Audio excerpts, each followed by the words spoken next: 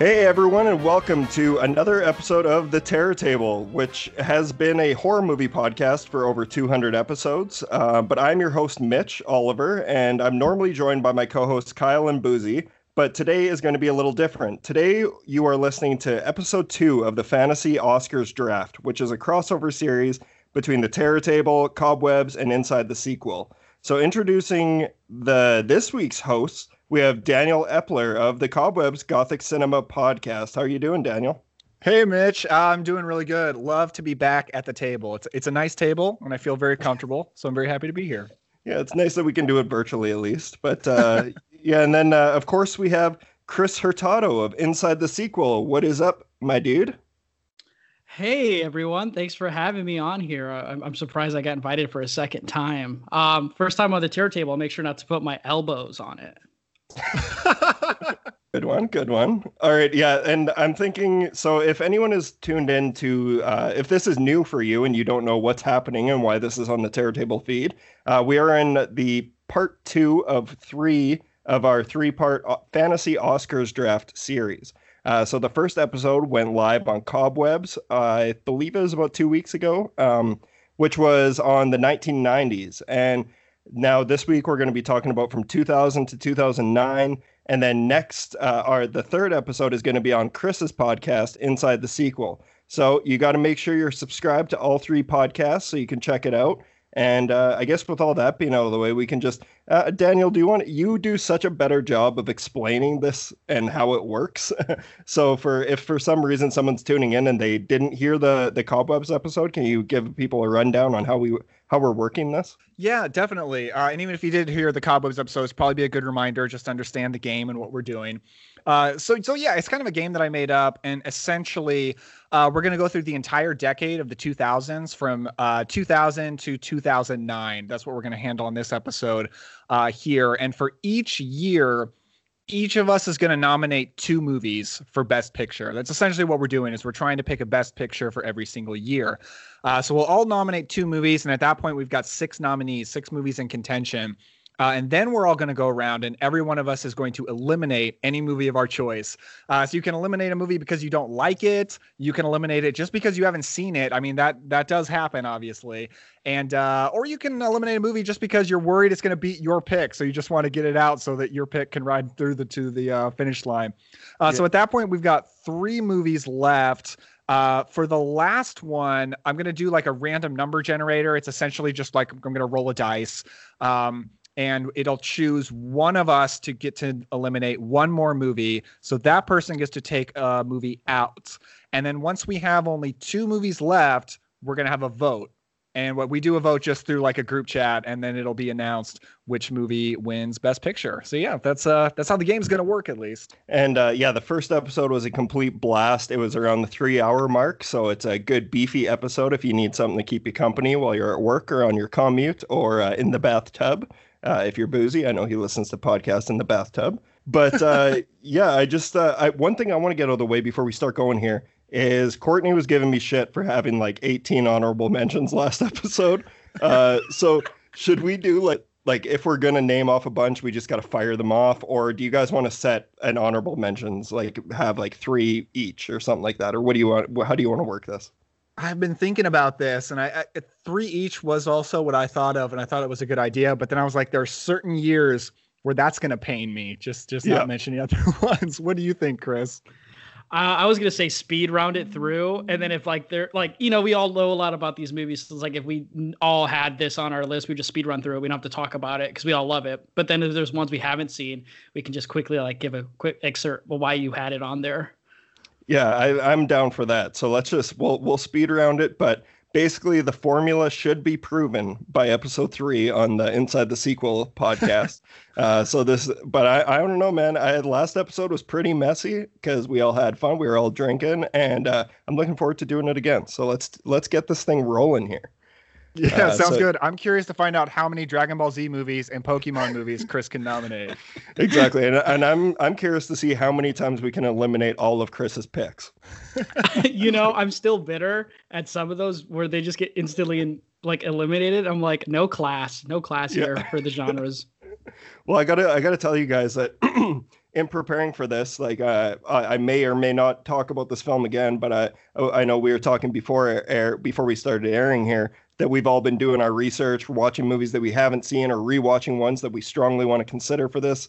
But I popped in my Lord of War Blu-ray the other day, and just to give it a fresh look, and it was hilarious because that movie came out in 2005, and they were still giving introductions on how to work a Blu-ray in the Lord of War. So it's like this woman comes on and she's explaining to you, like, you can go to the menu for this, or you can, and I'm like, what world are we living in? Like, it's so wild. And now we're seeing Blu-rays basically go extinct, which is, I know, killing everyone in this this podcast chat, judging by your guys' screens.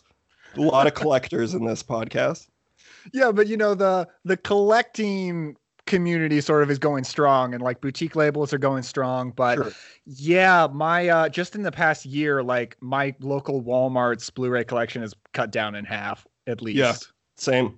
You like, in my experience, you have to order online now to get the Blu-rays that you really want. Mm-hmm. Which is fine with me in this the current climate. We don't need to go anywhere. We can just have the movies delivered to us, so that's nice. But I guess let's get rolling here. So let's start off with the year 2000.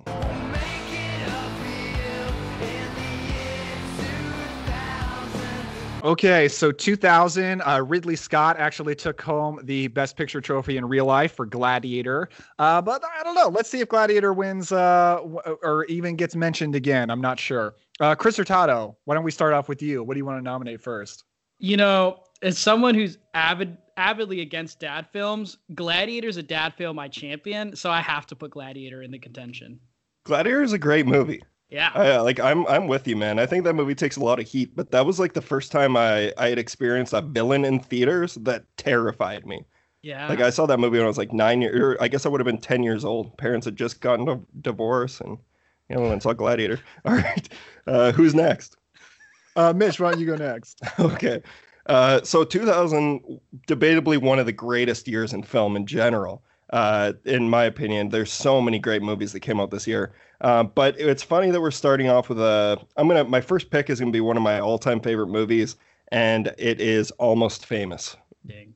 Yeah, I have actually a couple of years, or I would have been like 6 or 7 years ago. Like, that movie actually changed my life. It was one of those movies that actually altered the direction my life was going. I saw it in the drive-in theater with my dad, and it was amazing. It both got me into music and got me more into film, and particularly writing. But I actually own a Cameron Crowe signed one sheet of Almost Famous that I chose over. I wrote this down to tell you guys, but the options, you could have gotten an Edgar Wright one sheet, a Christopher Nolan one sheet, John Carpenter, and Quentin Tarantino, and I went with Cameron Crowe. I bet you felt really good about that after you saw Aloha. Yeah. Okay. So that's the funny thing, though, is like I may not be a huge fan of all of his movies, but that movie has a profound impact on me, and it does till this day. So Almost Famous is my pick. It's a really good movie. It's one of those movies that, like, I feel like nobody dislikes Almost Famous. You either really like it, or it's like one of your favorite movies of all time. It's like a part of your heart. I'm in the camp that, like, I really like it. It's not connected to me deeply personally, like it has for a lot of other people, but it's a really good movie. It's definitely one of Cameron Crowe's best for sure. It's one of those movies I always got mixed up with American Beauty, because that was 99 and then this one was 2000. I used to always get it mixed up on which one was it, the early one that won the Oscar. Well, that's better than a lot of times when, like, back in the day when I'd be having conversations with friends who I was telling them about my favorite movie. I would say Almost Famous, and they'd be like, "Is that the one where Mark Wahlberg's a rock star?" I'm like, "No, that's called Rockstar. Rockstar with Mark Wahlberg." Yeah. All right, Daniel, what you got, Big D? Sorry, I'm going. I'm taking that. That's great. I'm going to nominate my favorite movie from this particular director. He was a super hot director during this time, had a big falling off a little bit later, but has only recently started to have a come back up, which makes me happy. But my favorite movie from M. Night Shyamalan is Unbreakable, which is a fascinatingly ahead of its time movie with a really interesting and different take on the superhero genre before anyone gave a shit about the superhero genre. So this movie was not successful in its time, but it's really found a life now, and I think it's pretty amazing. Damn, that was my second pick. I thought I kind That's of a good thought that was one. going to be your first pick. I thought we were going to Yep. cross over on that. Yeah. That's a recent watch. I watched that within the last 2 years for the first time, and it was stunning. It was Yeah. so good. Oh, I'm glad Such it a worked great for you, movie. man. Yeah. Oh, Uh, so it's me again, and I kind of want to name one that I personally like, but I kind of want to name one that I'm afraid won't get. Well, it should get mentioned, but yeah, we'll go with it. Crouching Tiger, Hidden Dragon is my second pick. That's my second pick. Fuck. Amazing Wow. movie. No, it's all good. It's all Yeah, good, man. It's an no. amazing movie. I think growing up, we all kind of like martial arts movies and just like the idea of like feudal times. And I don't know, when I watched Crouching Tiger, Hidden Dragon, just the name alone was like reason enough to watch it for me. And I didn't care for it too much at first because there were some subtitles and I just didn't want to read. And when I went back and watched it in community college again, I was blown away. Like just like the effects alone, the stunt work, I mean, that's a movie I feel like that doesn't need much more explanation than that. Just a fantastic foreign film. Yeah, Hell it's so epic. It's beautiful, exciting, romantic, violent. It's just kind of Mhm. everything you want out of an adventure martial arts movie. And boy, I love it so much. It's definitely in my top 2 for this year, hands down. I haven't seen it since it came out. And Oh, Michelle that was- Yeoh.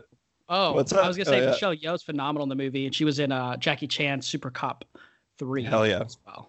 Yeah, that was if we had one more day to do this, that was the next on my list to revisit, and just so happened to not work out that way. But I haven't seen it in a long time. No, it's a great movie though. Awesome. So is it my turn again?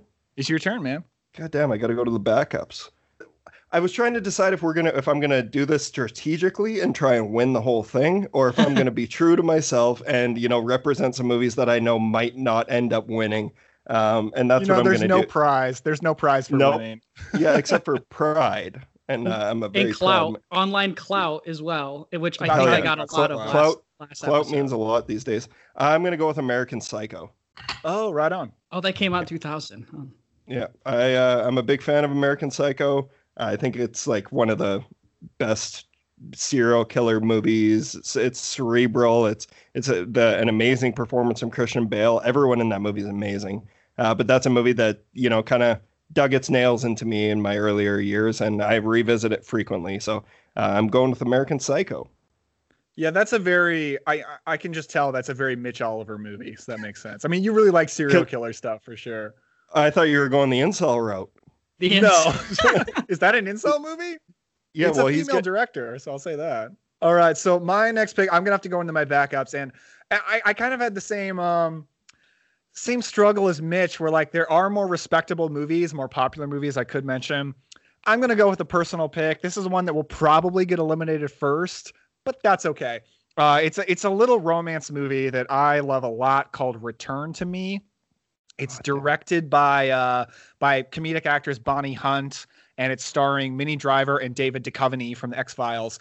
And it's just an incredibly sweet, nice romance movie about good people. It's got like a great jazz score throughout. It has a really great like Italian vibe because Minnie Driver's like her dad and his friends are always hanging out and they're always like blasting Sinatra music and yelling at each other in Italian. And there's just kind of an atmosphere that I find very enjoyable. So yeah, Return to Me is my nomination. It's just a really, really nice movie that I've seen many times. That's one of the few Duchovny movies I haven't seen that's been on my list for a while. I know you championed it, Daniel, when you saw it. So every time you gush about David Duchovny, I'm always pushing it in your face, like, dude, watch this movie. He has only a DVD, I think, too. It doesn't even have Blu-ray. Yeah, but whatever. Yeah, it's okay. I know. Don't be a snob. All right, so are we in the elimination game now? We are. So it's Chris's turn to knock a movie out of consideration. Oh shit. Well, I'm gonna have to go with American Psycho, unfortunately. It's a movie I own on 4K because I got it for like $5, but it's like I've never felt, even haven't seen it yet. I still don't feel the need to put it in yet. You haven't seen it? Oh, okay. No, Well, I've seen it's one of those movies where I'll watch a lot of clips from the movie where I feel like I've seen it. It's one of those movies for me. Yeah, if that for makes sure. sense. And I'm Well, like, one of these days. Yeah, no, definitely get around to it. And it's a movie that I totally like. It's not for everybody, and I fully, wholeheartedly understand that. But it's a movie that I just love Christian Bale's performance in it so much, and Jared Leto. Everyone in that movie is so great. It's got so many iconic scenes. So you're gonna enjoy watching that 4K though. Oh yeah, it's weird. I haven't seen the movie yet, but like I love Huey Lewis and the News because of Hell that. yeah.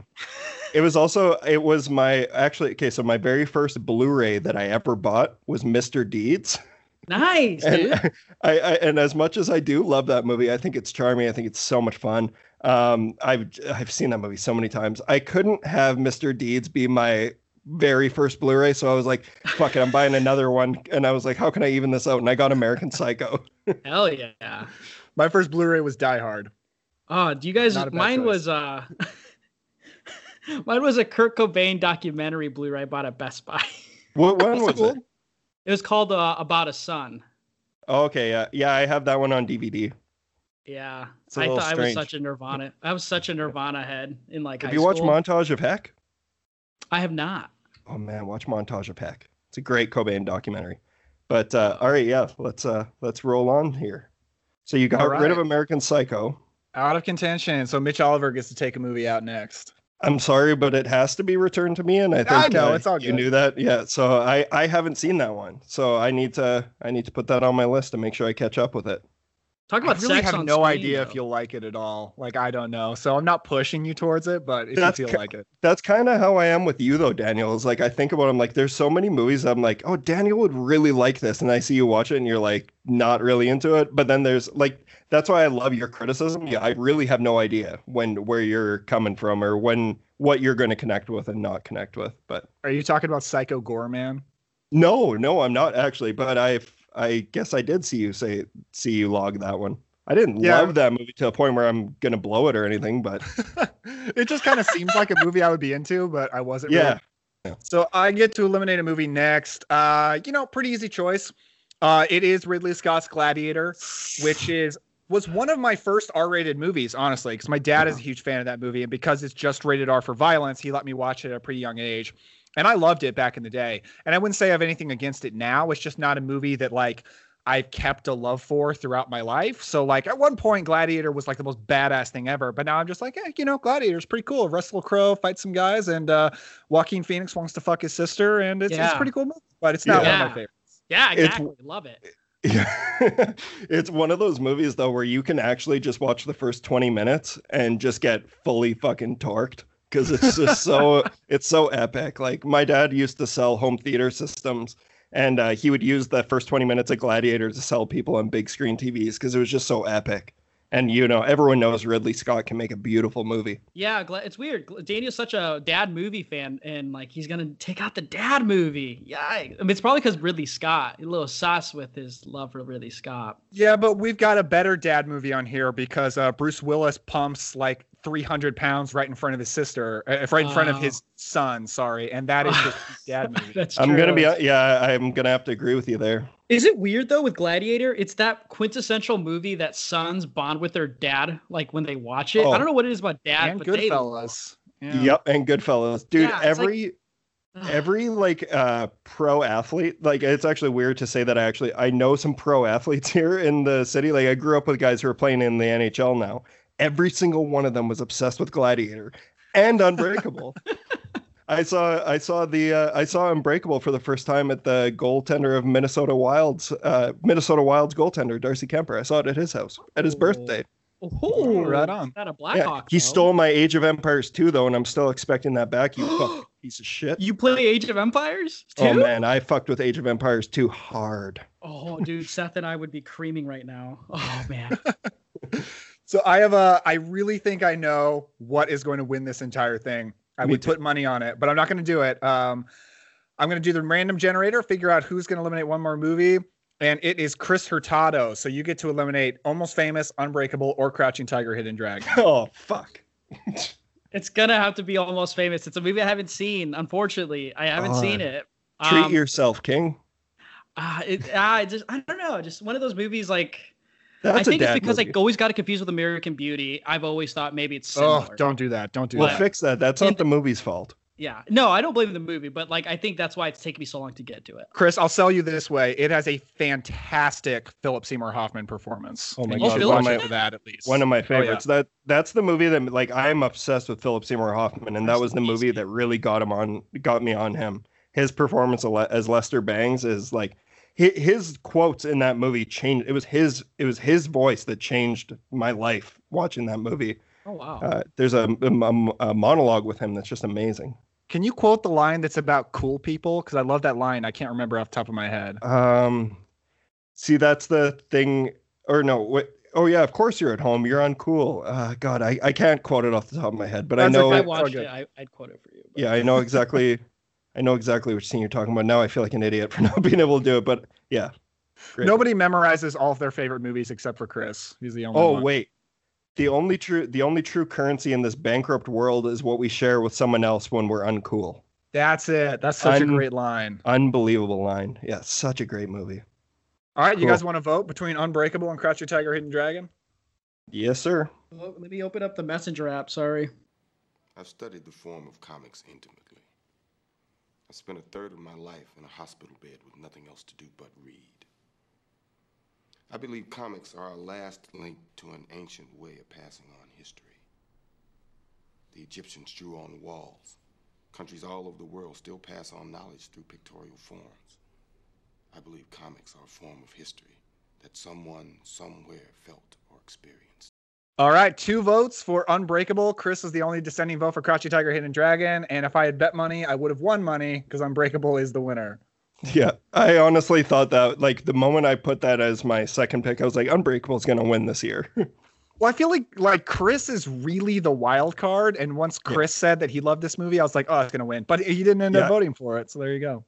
Gotta vote for my own B, but I do like Crouch Tiger just a little bit more. But that being said, Unbreakable is one of the best superhero movies ever. Yeah, and it's so hard for me to choose my favorite Shyamalan movie, but I know in my heart that is the best one. But there are others that I have like deep love for. Are you Shyamalan. deep I'm love happy to see those some- first 3, or do you have like big deep love for after first 3? Yeah, no, it's after first 3 for sure. I got Okay. deep love, mad love for after first 3. You'll see. Okay. Right on. Oh, okay. That's exciting. Also, the ending to Unbreakable, when I first watched it, because I hadn't seen Split at that time, I was like, yeah, this movie's awesome. Because that ending for its time was pretty sweet. Oh, I was in the theater and I experienced that ending of Split fresh with no idea that was going to happen. I don't know if you were listening that far back, Daniel, but we did a retrospective on M. Night Shyamalan's movies, and while we were talking about it, like what we did was we talked about every single Shyamalan movie before we went and saw Unbreakable, and then we went and saw it, and then came back and recorded, Split. But it was a first time watch for both Boozy and Diego for Unbreakable, and Diego was talking about how he's like, oh man, I would love to see a sequel to this. I'm like, it's never going to happen. Shyamalan is not a sequel guy. You would never get a sequel to this movie 20 years later. Flash to 3 hours later, we're standing on our chairs in the theater being like, holy shit. It's awesome. It's great because like in the internet age, it's so weird that huge secrets actually get kept until opening night. Like that's amazing when it finally happens, you know? It's just awesome. Yeah, and I don't know how you guys feel about Split, but I fucking love that movie too.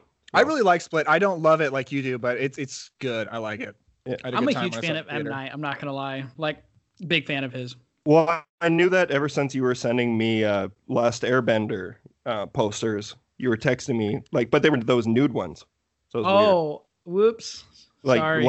Aren't the stars of Last Airbender children? Yeah, that's why it made it extra troublesome when I was You know what getting Chris has said Hurtado. before to me that he wants to run for public office, so you're gonna have to cut that out. I don't know if that never mind. We won't make jokes about that. Anyway, 2001. You know, I just want to say real quick, going into this, I was really curious how much superhero representation was going to be on our nominees, because this is the decade where superheroes become really big. And already we technically do have a superhero movie winning the first year. So that's interesting. Yep, true that. All right, boys, 2001. So 2001, Russell Crowe gets his second Best Picture in a row. He wins for his starring role in A Beautiful Mind. But for me, the top 2 movies of 2001 are extremely obvious, and they stand above everything else. So I'm curious how you guys feel, though. So Mitch, why don't you kick us off? Damn, well, I don't know if I'm going to be naming either of those movies that you're talking about. This is a little bit of I will. Yeah, okay. It's a little bit of a hot take year for me. But my first pick is Frailty, the Bill Paxton film Frailty. It's one of those movies I saw when I was 11 years old, terrified me. I was still very religious when I saw it, but it's a great, great mystery thriller coming of age film that's just I think it still has yet to get its proper due. And especially with it's starring Bill Paxton, but also directed by him. I think he did a hell of a job, rest in peace. And it's a great movie. So Frailty is my first pick. It is a great movie, and I always miss Bill Paxton. Yeah, still wish he was with us. Chris, have you seen Frailty? I have not. That's why I was like making weird faces. I was like, "What is this movie?" It's wild, man. You got to watch it. This great. Dad tells his sons that an angel of God appeared to him and said that he needs to kill somebody, right? Isn't that it? Yeah, well, he's saying that God has sent him a list of demons that are on Earth that he needs to kill. So he starts taking his two sons out with him to try and kidnap people who he thinks, and it's one of those movies that's pretty ambiguous for the most part about whether he's crazy or if he's actually getting a letter from God to do these things. Holy shit. It's phenomenal. It's such a great movie. And every time I go back to it, I just love it a little bit more. I kind of get off like movies that like involve religion of that sorts in like in a manipulative kind of horrific way. I don't know. Growing Catholic, that just really rubbed me the right way. Okay. Yeah. I thought, so you did say you get off on it?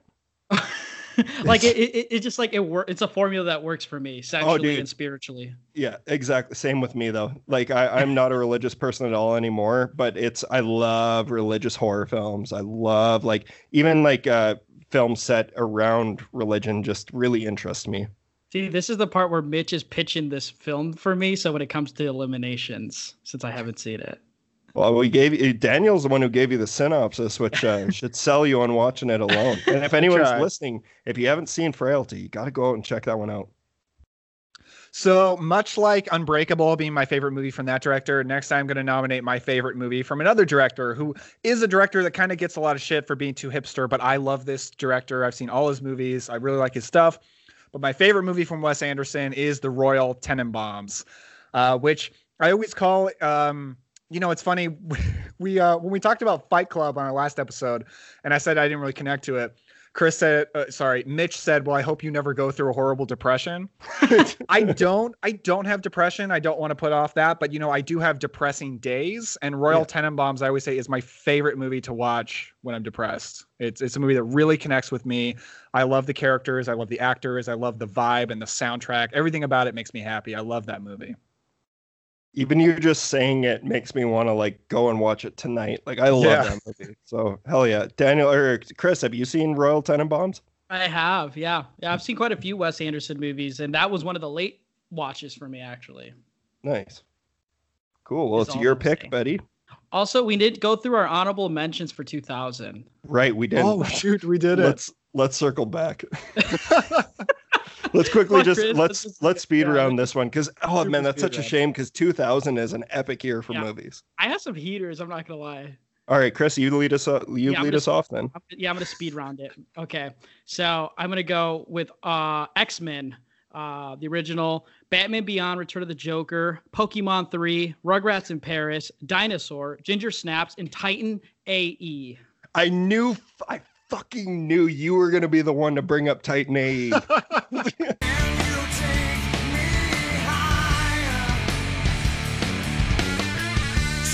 Matt Damon and Titan AE is blessed. We don't appreciate that enough. The soundtrack, Creed, Higher.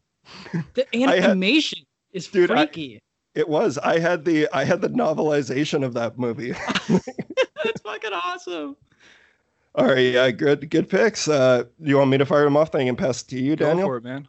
So, one of my favorite filmmakers of all time, Darren Aronofsky, he released Requiem for a Dream this year. I know I didn't put it on because I knew that you guys weren't going to vote for that movie like that. That's a tough one, man. Oh yeah, and but that's what's funny is that's a movie that so many people talk to me about how they can only watch it once. I'm like, fuck, I can't count how many times I've fallen asleep to Requiem for a Dream. I've never seen Requiem for a Dream. Dude, you got to. It's a great movie. But okay, so speed around. Traffic.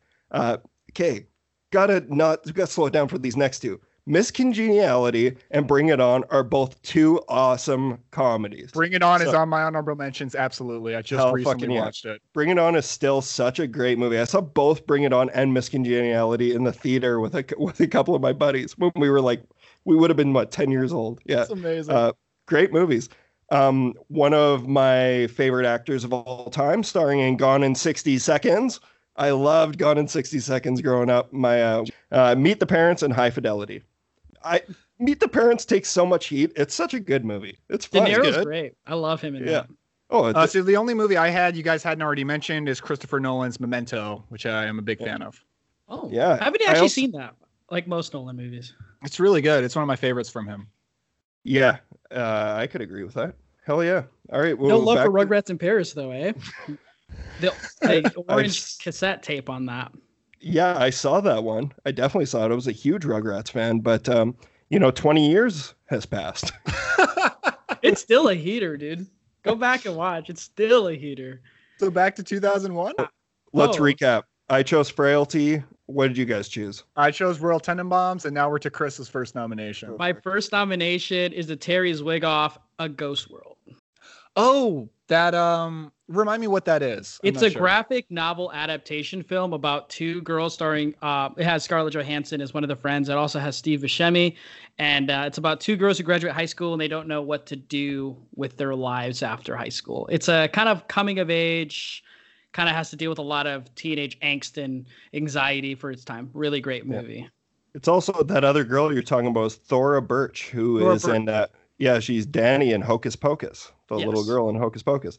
But also, and she's in the Hills Have Eyes remake, right? Yes, yeah. And we have Brad Renfro is also in that. Rest in peace, Brad Renfro. I was a huge Brad Renfro fan when I was a kid. So, do you guys know who that is? Like, he was in Tom and Huck, The Client, The Cure. Oh my God, Tom and Huck with Jonathan Taylor Thomas, right? Yes, he was the other one. Yeah. He was also in Sleepers, Apt Pupil. Apt Pupil is one of my favorite movies with him in it. I just have trouble loving that movie, knowing that it was directed by Bryan Singer, but it's a great movie. But yeah. Well, it's a really good pitch black comedy movie. If you like kind of like coming of age with like a dark comic part to it, definitely Ghost World. Hell yeah. Cool. Back to me. Back to you, man. One of my most watched movies of all time. Super weird. Training Day. Anton Fuqua's Training Day. I fucking love that movie. I watched it 3 times this week. I know I did that as well with Popstar. But Training Day is one of the. Did you have that, Daniel? No, that was the next movie I was going to watch for research, but I ran out of time. But I've never seen it. I really wanted to watch it to prepare for this, and I didn't get to it. It's so great, and I love the movie so much. But Ethan Hawke, Denzel Washington. I think this is maybe the best performance that you'll ever see from Denzel Washington, and that's saying a lot because that dude has an incredible body of work under him. But I really love Training Day. Ethan Hawke's great in it. So my second pick is very clearly the second best movie of this year, except Training Day, which I've sadly never seen. Still makes me upset. But is David Lynch's Mulholland Drive. Which is maybe my favorite David Lynch movie. I'm not totally sure, but it is such, no, I don't completely understand it, but it is such a hypnotizing vibe. And I love every second of it. It's so interesting. It's so weird. It's so creepy. I love Mulholland Drive. Huge fan of it. Hell yeah. Have you seen all Twin Peaks yet? No, I'm not a big TV show guy, and I have a hard time watching long-running TV shows. So that's an aspect of David Lynch I've not dived into. Yeah. Well, eventually the day will come where you'll be diving down the Twin Peaks rabbit hole, and you're going to enjoy it. Mulholland Drive, great pick. I hear it's a horror movie. Is that true? No, but it's creepy. But it has scary moments, but I wouldn't call it a horror movie. Ah, okay. I always get confused if it actually is or not. Yeah, I'm easily scared. My last one, it's weird. I have some heaters, but like I said, this decade is like such a personal decade for me. But I have to give Alfonso Cuarón's Love for Y Tu Mamá También. It's a Spanish foreign film from Mexico with Diego Luna, Gael Bale Garcia, and Verdu is the female's name. I can't remember her first name, but it's another coming of age Spanish film about two boys who may or may not have some sort of connection with each other, and they go on a road trip where they try to seduce an older woman. I have Damn. always been meaning to see this movie. This is another one I really wanted to watch but did not get to. I've heard it's amazing, Chris. So Yeah. good choice. Yeah, especially since this is the decade where we really get to see Alfonso Cuarón really kind of start representing shit. So I still have never seen it, but it's on my list. Yeah, this is his second film when he became a director. It's just it's very I mean, there's no filter in this movie at all, but it's very beautifully made, and there's a lot of parts that don't always hit, but it's like the parts that hit are ahead of its time, and the ending will always leave you kind of like a reality bites kind of scene. And just kind of like, yeah, that's so true. I can see that. But yeah, you guys should check it out. It's very great. Awesome. Yeah, I definitely should. I feel bad. I've only seen half of these movies that we've got nominated, so I'm going to have to eliminate some movies just because I've never seen them. But let's see. I think we're to Mitch going first, so Mitch gets to take out a movie first and foremost. All right, sorry to pull a Chris Hurtado here, but what do we got? We've got Frailty, The Royal Tenenbaums, A Ghost World, Training Day, Mulholland Drive, and Y Tu Mamá También. Y Tu Mamá También is gonna have to go first just because I haven't seen it, but for that reason only. There's male ejaculation in it, if that's Yeah, change that's your actually mind. I'm really into that, so that works. Oh, Hey, Diego I've Luna's always doing it, enjoyed too. male ejaculation. Yeah. You know, it's pretty great. Yeah. top of my list. And I am going to eliminate. I feel bad immediately just wiping out Chris Hurtado's picks, but I've never seen A Ghost World, and I'm less interested in watching A Ghost World than I am interested in watching Training Day. So I'm going to take that one out. It Rest is in peace, Chris. Yeah, it's all good. So Chris, you get to take one out next. He said I gotta pull like Chris Hurtado, and I'm like, oh yeah, you should have written it down. But I'm like, I didn't write any of these down too. Frailty, Training Day, or Mulholland Drive. I believe that's all we have. Or there's one more we have left. We don't need to worry about that one. The Royal Tenenbaums. Oh, I gotta give it to Training Day. It's a movie I've known a lot about, and when I was going through in high school, like movies that were nominated or won Best Pictures, and I was going through that a lot. Training Day was one I didn't really care to watch. I don't know, but I've seen scenes of it on YouTube, and they seem really sweet. So, but I don't know. Great movie. Frailty sounds a little bit more interesting in my opinion, at least for my taste. So I got to get rid of Training Day. One thing I do know about Anton Fuqua is his Magnificent Seven remake is super underrated. That movie fucks. Yeah, I still haven't seen it, but I've heard that as well. He's done a ton of great movies. As a person who loves old Westerns, it's better than the original. Really? I think so. Yeah, and also Training Day was written by David Ayer of Suicide Squad. Wow. David Ayer's done so many amazing things before Suicide Squad, like End of Watch, Fury, and he's written tons of great scripts. Training Day being easily his best. Yeah, I really think not every director, like even if you're a great director, not every director is meant to work in that whole studio superhero scene. Like it's a very different environment. I don't think David Ayer is vibes with that. Not at all, because I'm pretty sure he did Bright as well. And did he? Shoot. I think you're right. I know Max Landis wrote that, but I think he did. Yeah, I know. Well, it's gone. So. He did direct it. Rest in peace. So next up, we get one more elimination from. I'm gonna pick the person. It is me, so I get to eliminate one more movie. You know what? We've got two of my picks and one of Mitch's picks. I'm going to take Mitch's Frailty out and leave the top two films of this year, which are Royal Tenenbaums and Mulholland Drive. You know, I was kind of hoping Frailty would pull out. I'm not going to lie. I was really kind of hoping for that. It spoke to me, and I'm like, yeah, fuck it. Why not? Royal had lived in the Lindbergh Palace Hotel for 22 years. Can you pay her in cash?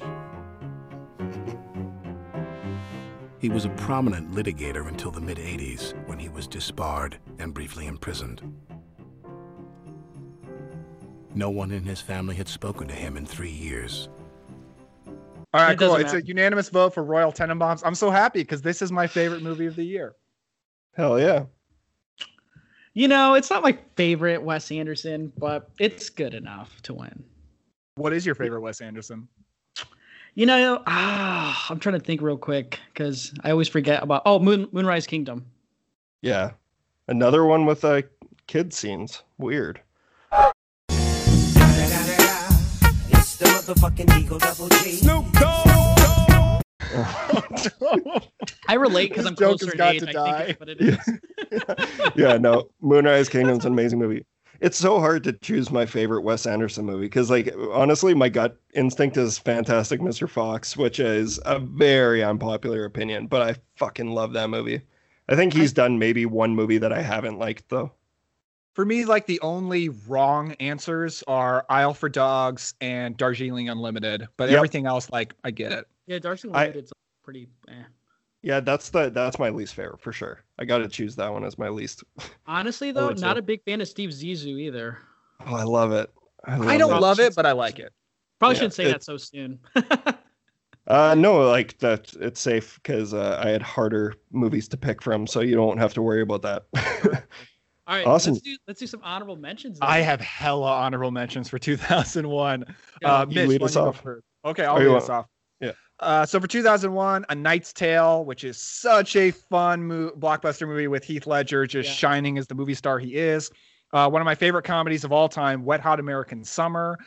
A movie that I just watched this week, and Mitch just talked about on the Terror Table, Stuart Gordon's Dagon. Such a amazing, creepy liked it? Lovecraft horror movie. Oh, Yeah. man. Such Liked a it so strange much. movie. Another one of my favorite comedies, Zoolander with Ben Stiller. Me and one of my buddies, Seth Garrett, we laugh about that movie constantly. Monsters Incorporated, another one of my favorite Pixar movies. I can't tell you how important that movie was for me back in 2001.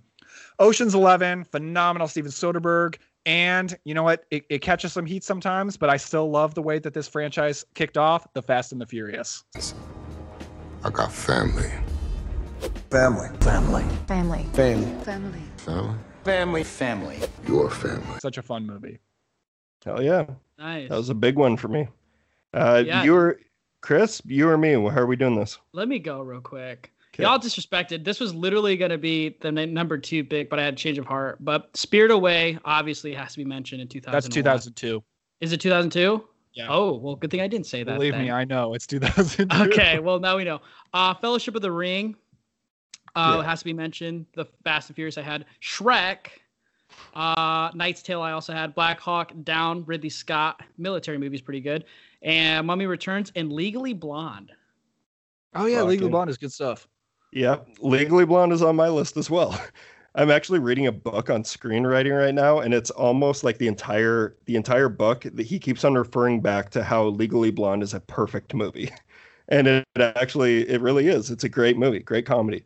All right, yeah, my first honorable mention was Monsters Inc. as well. That one was super hard for me to leave off. I kind of wish I would have thrown it on there instead of Frailty, because I think it could have gotten some more representation. But that's my favorite Pixar movie. Nice. Mulholland Drive is another one. The Devil's Backbone from Guillermo del Toro. I adore that movie. Legally Blonde. And I know this movie has a huge stink around it, and rightfully so. But there is no movie besides Ernest Scared Stupid that's like the movie that scared me the most, aside from Ernest Scared Stupid, was Jeepers Creepers. And I hate to mention it because screw the guy, whatever. But that movie worked for me when I was 11 years old. Joyride is a ton of fun. It's a really underrated road movie with Paul Walker, Steve Zahn. It's great. It is great. And then then I have Hardball. Rest in peace, G baby. Keanu Reeves represent. Do you guys know about that one? I don't. It's where Keanu Reeves loses a gambling bet, and he has to coach a little league team in the hood. That sounds so good. I want to watch it right now. It's awesome, man. I I'm love writing it. it down. You will cry. You will cry. And then last but not least, a movie that's universally hated that I love and I have loved since I was a kid, Freddy Got Fingered. I've never seen that. That's an actual movie. Yeah, the Tom Green movie where he was given a bunch of money to make a Hollywood movie. It's widely known as one of the worst movies ever made. But it's ridiculous. It's so dumb. But I think it's an incredible piece of performance art. 2001 was a great year for sure. Yeah. So in 2002, despite the fact that I was a big theater kid growing up and I was pretty obsessed with musicals and stuff all through high school, and I still like musicals today, I've never seen Chicago, but Chicago did win Best Picture. Not that I've seen it, so I have no idea. But 2002, I think, is a great year. I have a lot of movies I really love. but I do feel very strongly about what my pick should be. So I'll go ahead and kick us off. My first pick is a movie that Chris tried to honorable mention for last year, but it came out in 2002. Studio Ghibli Spirited Away, which... Now remember, weeb and weeaboo do not mean the same thing. Weeb, good. Weeaboo, bad. Is my favorite Studio Ghibli movie, and it might be my favorite animated movie of all time. It was kind of a movie that really opened me up to animated movies. No. It opened me up to foreign movies because I watched that movie and I just thought, there is nothing like this in American movies. Like, this is something completely different. I cannot get this from anything American. And that just kind of made me realize that, wow, I need to watch more foreign movies. I love Spirited Away. It's so great. Hell Yeah, dude. So good. So good. I think I got the dates mixed up because of the release in Japan and then the release in the United States. Oh, that makes sense. Pushes up glasses. Sorry. I'm the only one that did mention a lot of anime films last decade. I don't want to be like, the professor. Mitch here. nominated Princess Mononoke. Where was your representation at? I guess Dragon Ball Z and Pokemon. Okay. Checks out. All right, Chris, what's your pick? Okay, so it has to be, for me, Lord of the Rings, The Two Towers. I think it's the best in the original trilogy of Lord of the Rings movie. It's just, I mean, dude, it's like, what hasn't been said about Two Towers? But it is my favorite, and I think it's the most epic. Has the best, I think, emotional moments. A lot of the highs I think are the highest in that movie, and there's no lows at all. And it's the second movie of the trilogy, which I think is a very rare thing, because that third movie is just so phenomenal as well. But I think Two Towers, sneaks by as the better of the three. And I saw it in theaters, and I loved it. Awesome. Cool. My first pick is probably my most memorable theatrical experience I've ever had, and that is M. Night Shyamalan's Signs. Yeah. So nice. Signs with Mel Gibson, Joaquin Phoenix, Rory Culkin, Abigail Breslin. It's a movie that, as I've grown older, I see more flaws with it, but it never loses that touch of what the impact that it had on me. I think it's genuinely scary, it's heartbreaking, and it's touching. It's just, I think it's a phenomenal movie. And I definitely think it's one of, if not M. Night's most underrated movie that he has. I just think it's phenomenal. So Signs is my pick. Yeah, I've always loved Signs. I need to watch it again. It's been a few years, but always been a big fan of that movie. It's just great. If you loved Aliens as a kid, Signs was like that weird long alien movie that was worth the wait to get to the finish. It was so good. Oh yeah. The birthday party scene fucking ruined everybody. Like, still scared of that scene. Don't even bring it up. It's so good. And real quick, just while we're on the topic, I just have to say, I've always found the main criticism of Signs stupid as hell. People always say, like, well, if their weakness is water, why'd they come to a planet made of water? Well, they probably never fucking seen water before, you dipshit. They didn't know that they're allergic to something they've never been around before. So true. And there's like a lot in of Kansas or something. Like, there's not a lot of big bodies of water. No, but it's also one of those movies that you can endlessly quote if you have a messy spouse who leaves 30 fucking glasses of water hanging around the house. I'm like, well, hopefully we get invaded by fucking aliens so I can at least swing away. It made me buy a Brita just because she kept complaining about how it's not cleaned water. I'm like, fuck, I need to get a Brita too. Brita. Tap water. Transformed. I need to get a Brita too. Oh God, the movie terrified me. I was my heart rate didn't calm down until like hours after the movie finished. It worked so well on me. So for my next pick, this is a weird little movie. I have no idea if you guys have seen it, but I love it so much. I think it's really great. It's a movie called Secretary. So here's the pitch on this movie. It's basically, other than Twilight, it's the movie that 50 Shades of Grey is ripping off, right down to the fact that it's starring James Spader and his name is Mr. Grey in this movie. But it's starring Maggie Gyllenhaal as a secretary and James Spader as her boss. And they are both very strange, very damaged people with very strange and unusual sexual desires. And they happen to figure out along their weird, awkward relationship that they have the same weird sexual desires. And it's about it's basically it sounds like you're explaining it sounds like you're explaining my relationship with Chris Hurtado. I've been really trying, baby. I'm getting to that. No.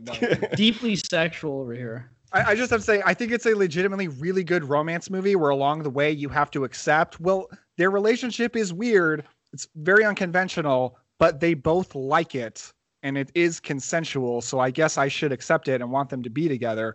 And James Spader and Maggie Gyllenhaal are brilliant in the movie. They're both giving crazy weirdo performances, and I love it. It is the great movie that 50 Shades of Grey shamelessly rips off.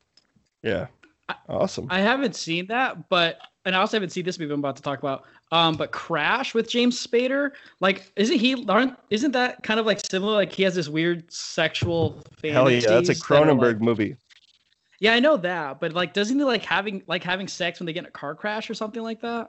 Yeah, that's what it's about. That is not what Secretary is about, but that is what Crash is about. Okay, maybe James Spader just has like this weird sex drive where he just gets turned on by the weirdest things. Kind of like Armie Hammer with the cannibalism.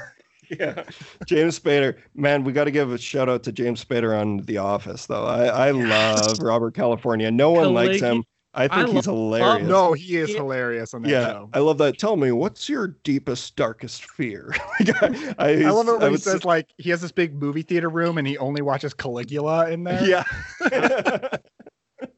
Oh, it's so good. I mean, if you live alone and you have a movie theater, why wouldn't you watch Caligula, though? That's my big question. Like, have you guys seen it? Like, why wouldn't you? Like, why not? Well, I haven't seen Secretary, but that does sound very interesting. I'm intrigued.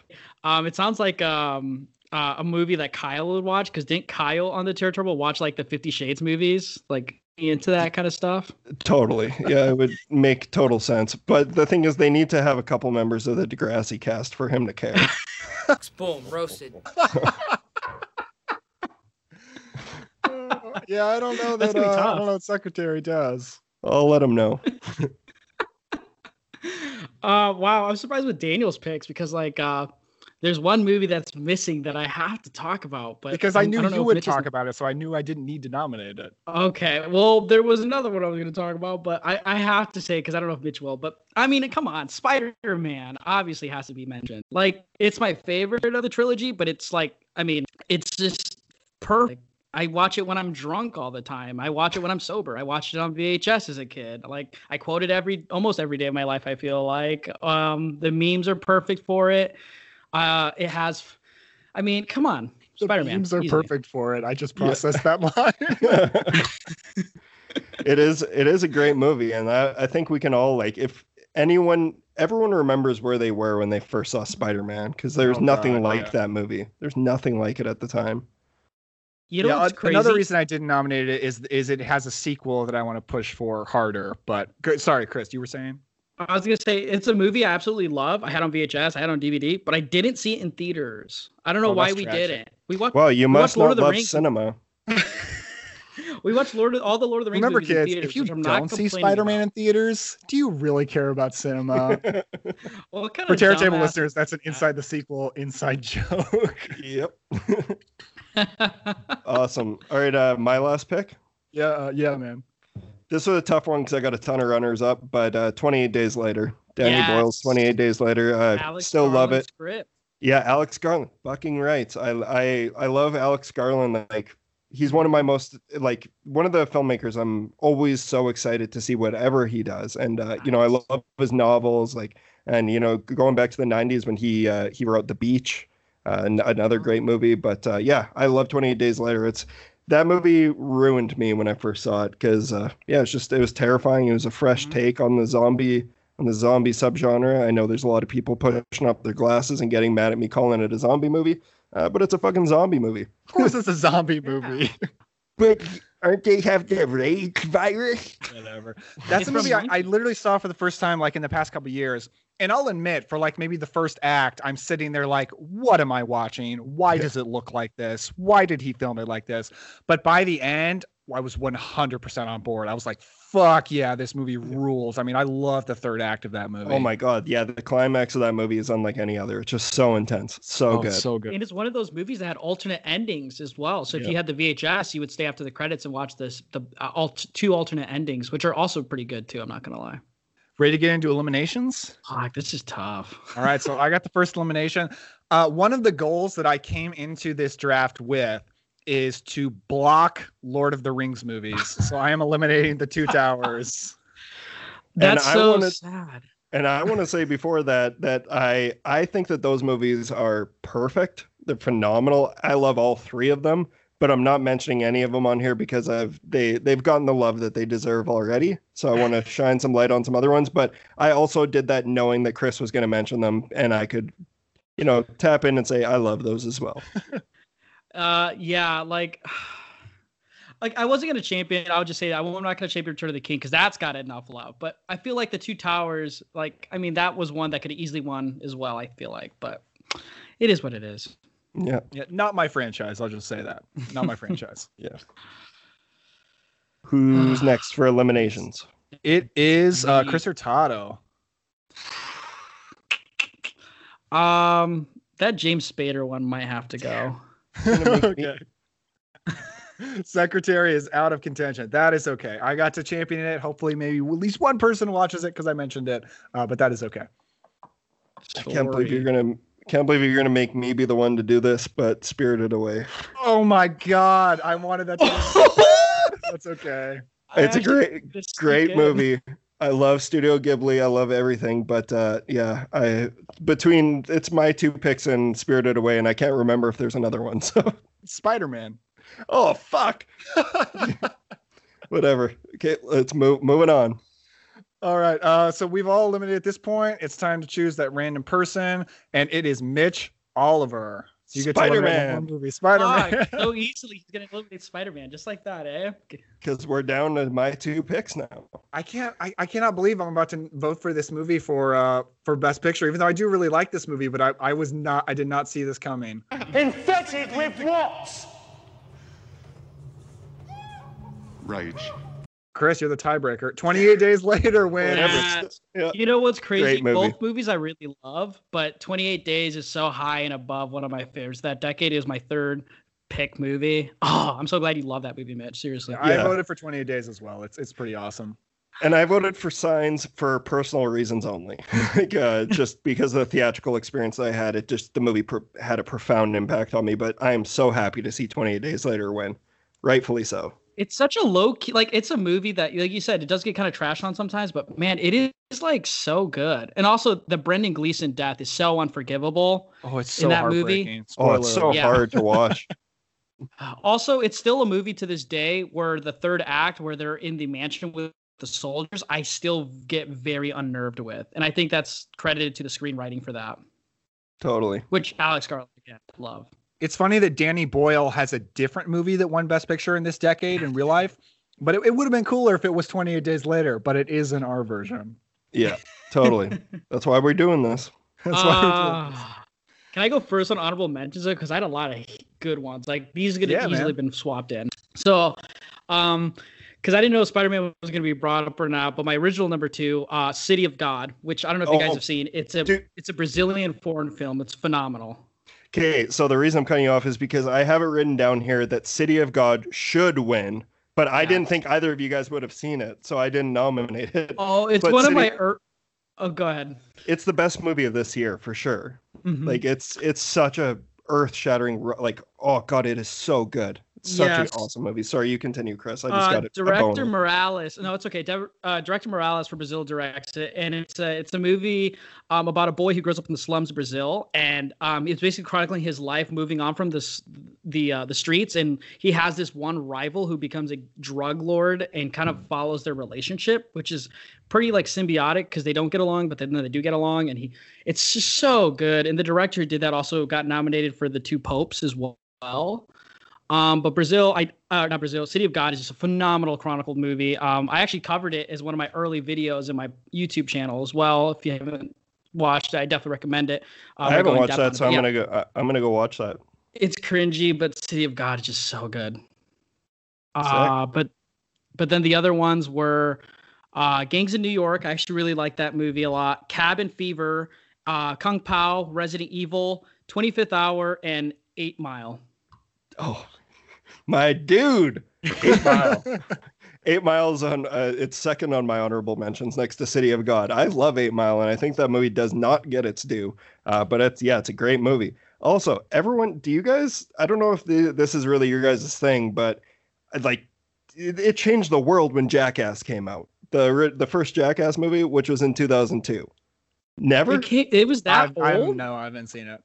Oh my God, man. The Jackass movies, like, if seeing that in a theater, I saw all three of them in the theater, and it's just unlike anything else watching a bunch of grown men hurt themselves. And it never gets old. I've watched them all again when quarantine first hit, and my God, like, they're still so funny. So I got to give love to Jackass.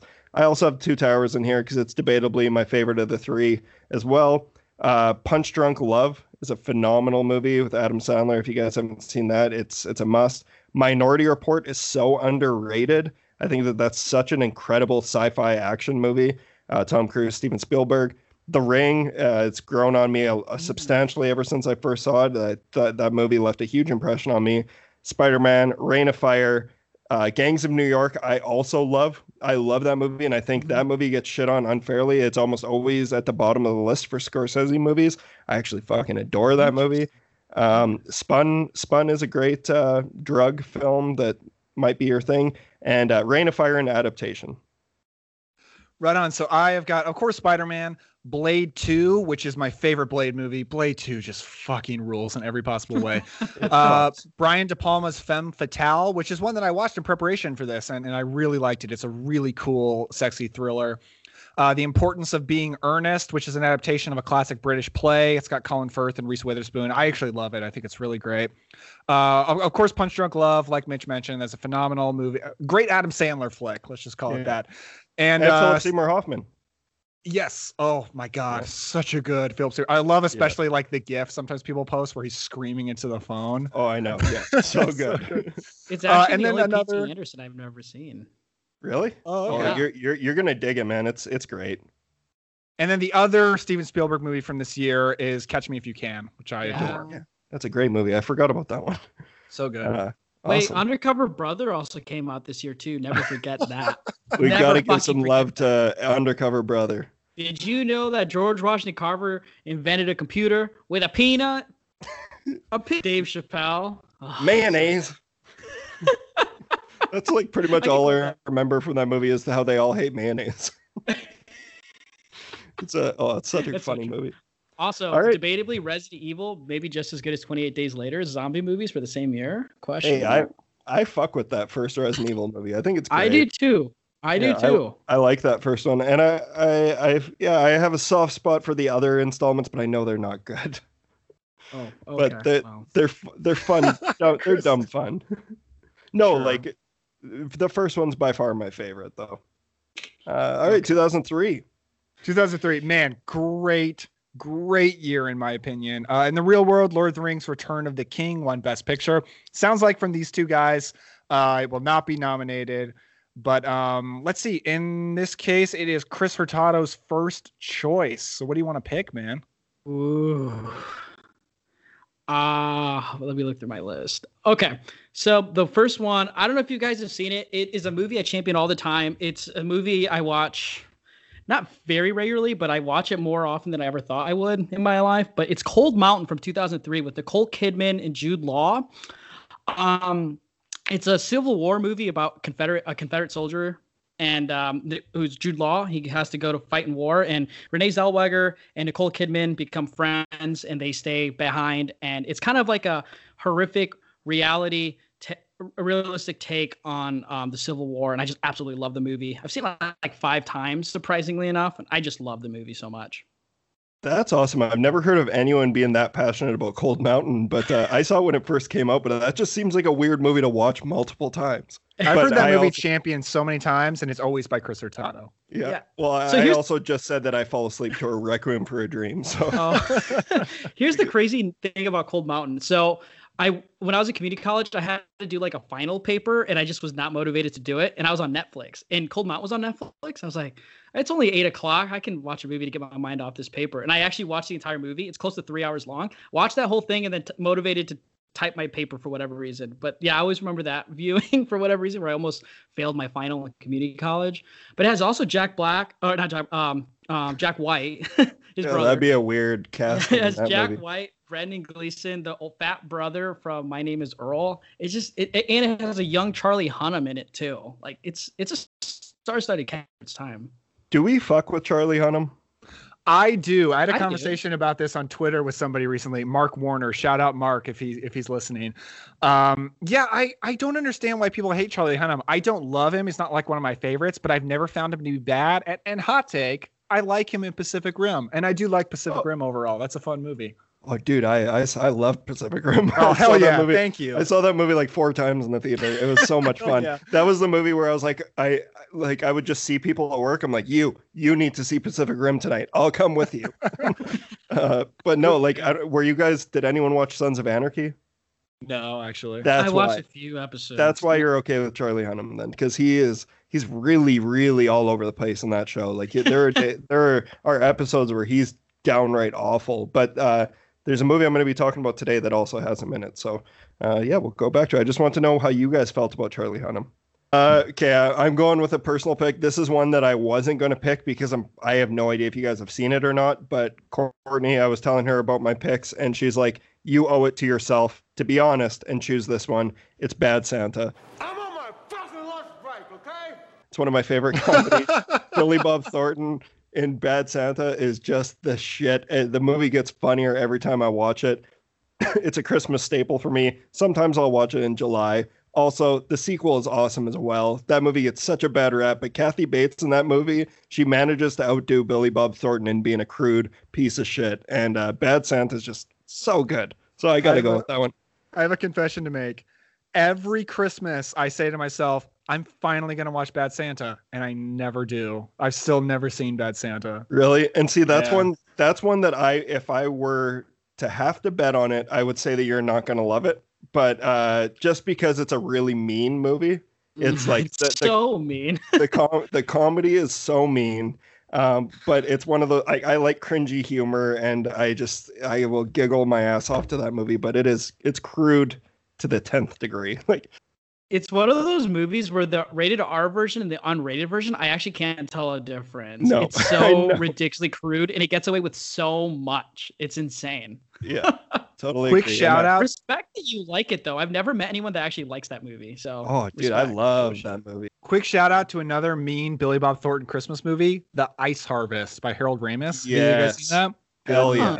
Man, I've realized, I think it was last year and this year, it was actually a movie I mentioned on the 90s episode, Sling Blade, was like, am I the biggest Billy Bob Thornton fan in the world? Like, I was like, I don't know if I've seen a movie with him that I can think of off the top of my head that I hated. Like, I always love watching him.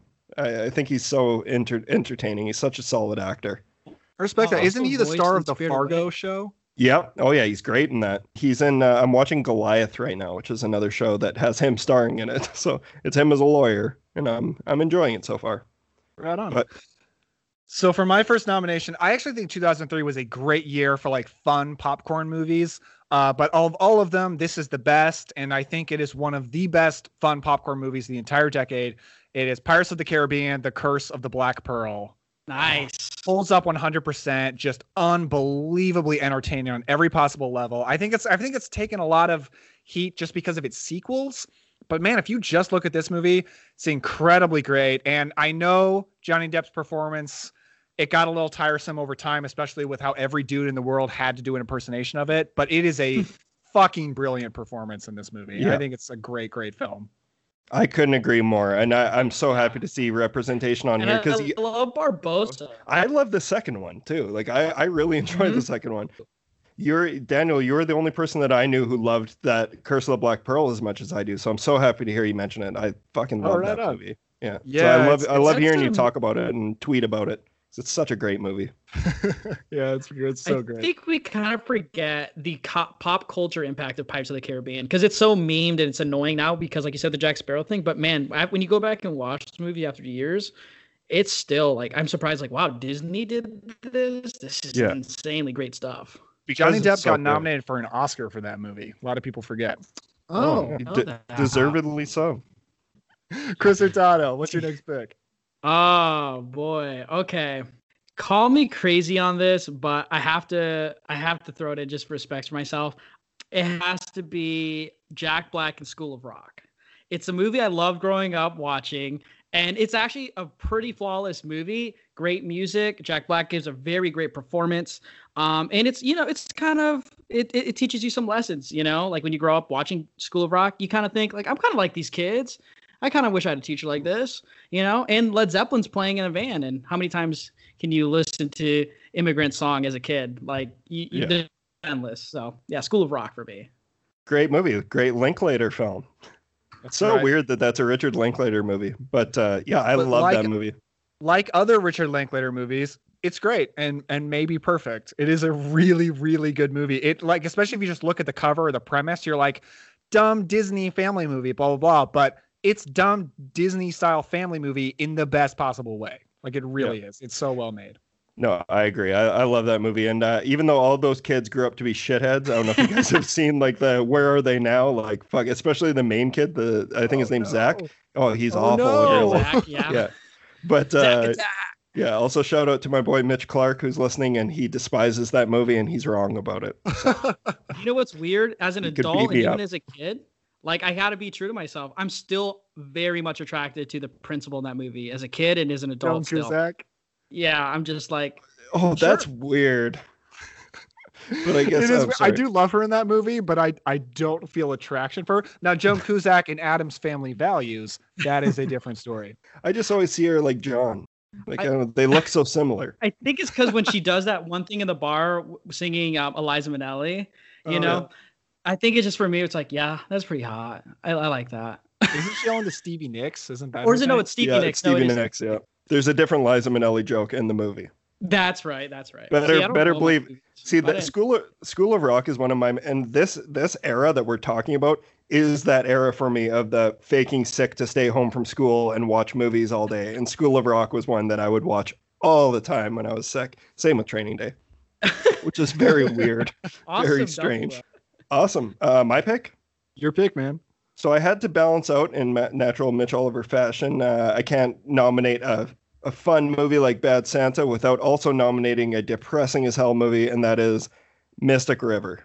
Clint Eastwood's Mystic River. I know there's a lot of people out there who don't care for this one. I think it's phenomenal storytelling front to back.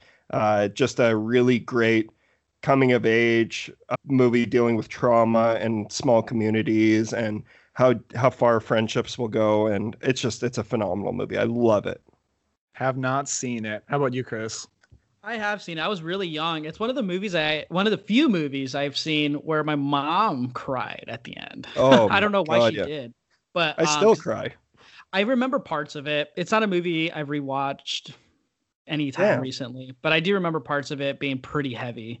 So it's a very heavy movie, but I highly encourage anyone who hasn't seen it to check it out, because I would also say it's one of the, he's had a huge body of work, but it's one of Clint Eastwood's best directorial features. So I thought it was great.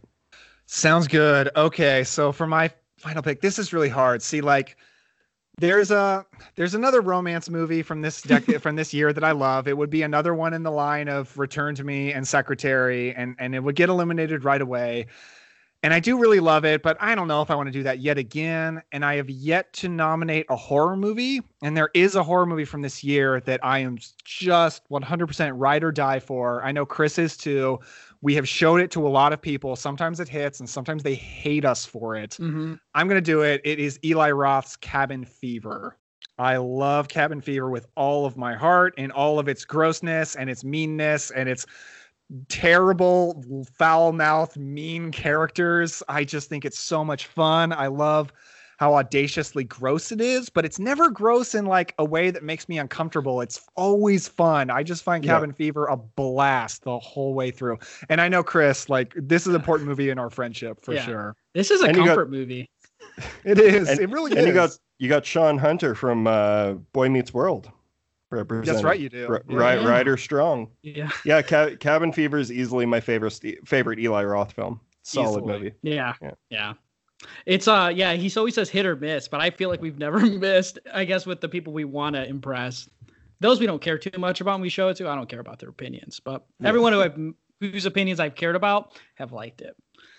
We did show it to a whole group of our fraternity brothers because Chris and I were in a fraternity, and we heard about it for like a year after that. People hated it so much. They kept telling us we have horrible movie taste, and we're just like, whatever, man, you don't get it. To be honest, I don't think they'd seen high art cinema like that up to that point, so I would not know how to react to it as well. Yeah, true. Also, there's a quote in that movie that Daniel and I will usually always say to each other before COVID, when we'd have like big friend gatherings for pretty often, we'd be like, I'm drinking nothing but beer this whole weekend or something like that. That's how you stay healthy, man. Yeah. Because that's what they say in the movies, like he's drinking nothing but beer. Yeah, Cabin Fever. That's a good one. Great movie. Let's get to the eliminations. All right, Chris, what are you going to take out? Fuck. Good God. Let's see. So we have Pirates of the Caribbean, Cabin Fever, School of Rock, Cold Mountain. Mitch, what the fuck did you put? Bad Santa and Mystic River. Yeah, Bad Santa has to go. Again, no diss to Mitch, and I respect him for actually liking the movie. But again, it's not a movie I don't even care about much. And at one point, I've even turned off when trying to get through it again, unfortunately. Damn. Alrighty. So it is Mitch's pick. Yeah, Mitch next. Oh man, this is hard. I'm sorry, but I like this is actually not because you just eliminated one of mine, but Chris, I have to take out Cold Mountain just because I really like the other ones a lot more. I haven't seen Cold Mountain in a long time though. I haven't seen it since it came out. I was too young. Yeah, no, there's some nudity in it. There's actually a really hot sex scene, and Philip Seymour Hoffman's in it too, and he wants to get laid. I love Philip Seymour Hoffman sex scenes. Yeah. Oh, well, he's not in the sex scene, but he wants to get laid. He's a priest in the movie, and he wants to get laid. But there's a really hot sex scene in there that I remember my parents saying, "Close your eyes, Chris." But like, it was the few movies where I let my eyes open up a little bit. And well, if you ever want to see Philip Seymour Hoffman have sex with Marissa Tomei, one of the most gorgeous women of all time, watch Before the Devil Knows You're Dead. All right, writing down Before the Devil Knows You're Dead. Ethan Hawke's in that too. Do we see his ass or no? Oh my God, no! That's a stone cold 5 out of 5, and it's in this era. It's from 2007, but we'll get there. But yeah, you guys need to see that one. Sidney Lumet film. It's fucking phenomenal. Ethan Hawke, Philip Seymour Hoffman, Marissa Tomei. What more do you want? Has a recent Shout Factory release, by the way, too. So what? No, it doesn't. Yeah, it has a new boutique label released from Scream Factory or Shout Select, one of the two. Before the Devil Knows You're Dead? Yeah, it's a recent release, guy. I did not know that. I got to look into that. I already own the Blu-ray, but I have replaced many Blu-rays before like an idiot just because they're on the Shout or Scream Factory. Nice. You're not following the minimalist movement. I'm proud of you. No, fuck that. I loved your rant on the minimalist movement. You're the only one who has, so thank you for that. I loved it. I lost subs after that. My favorite part about it though is like, let's just get drunk and drink some vodka Red Bulls. It's like, fuck yeah, Chris. Beaten and then like going down to a nearer stop pulse. I love it. Yep. Cold Mountain's gone. What else? My elimination. I feel so bad about this because I should have watched Mystic River, but I didn't have the time.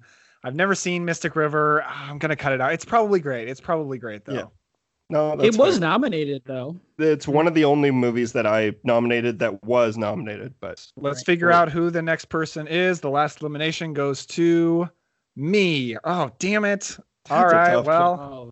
Oh shit. I guess I'm gonna leave my own picks and kick out School of Rock. So the best is between Pirates of the Caribbean and Cabin Fever.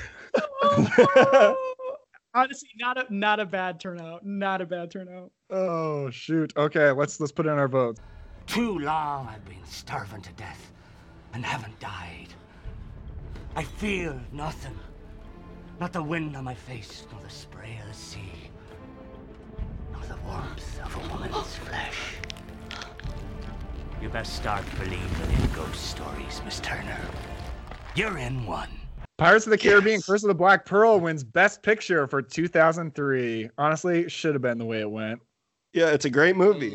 And I also like this to point out to anyone listening who's been shitting on Pirates of the Caribbean for years.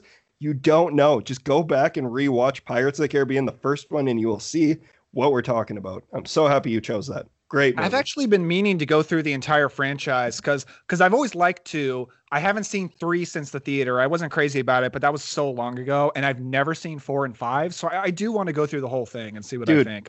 You know what? I've done this multiple times where I'll start up. I own all of them, and I have a Pirates. I'm like, okay, we're doing a Pirates of the Caribbean marathon. Just get these things out of the way because I haven't seen the last. I think I haven't seen the last 3 or 2, but I own them all. But every time I get to At World's End and I'm like, no, I can't do it anymore. I'm like, so I own them all and I haven't seen them. Like I always just watch the first 2. I've seen up to Stranger Tide, and Stranger Tide I saw out of just obligation of loving that the trilogy. I actually like World's End. It's not great, but it's what it's a Chris Hurtado movie that I'll champion, even though it shouldn't be championed. But Strange Tide was not good. I saw it in theaters, and I remember thinking, yeah, this ship has sailed. No pun intended. But the new one looked. I remember seeing the trailer for it and thinking Javier Bardem might get me in the theater for it, but it never did. Yeah, no, exact same thing. Javier Bardem was like, maybe he'll be the one to bring me back for this, but then from everything I've heard about it, it's like by far the worst one. So it's tough, but either way, they can cry in all their Pirates of the Caribbean, Curse of the Black Pearl money because that movie made bank.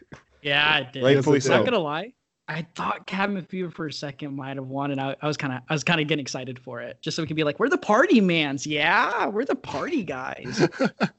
Honorable mentions, Chris. What do you got, man? House of a Thousand Corpse, 2003. Once Upon a Time in Mexico, Robert Rodriguez. Return of the King, obviously. I had Pirates in there. X-Men 2, Holes, Looney Tunes, Back in Action, Brother Bear, Lizzie McGuire movie, and The Challenge, which had Mary-Kate and Ashley in, which I actually love that movie. Holy shit.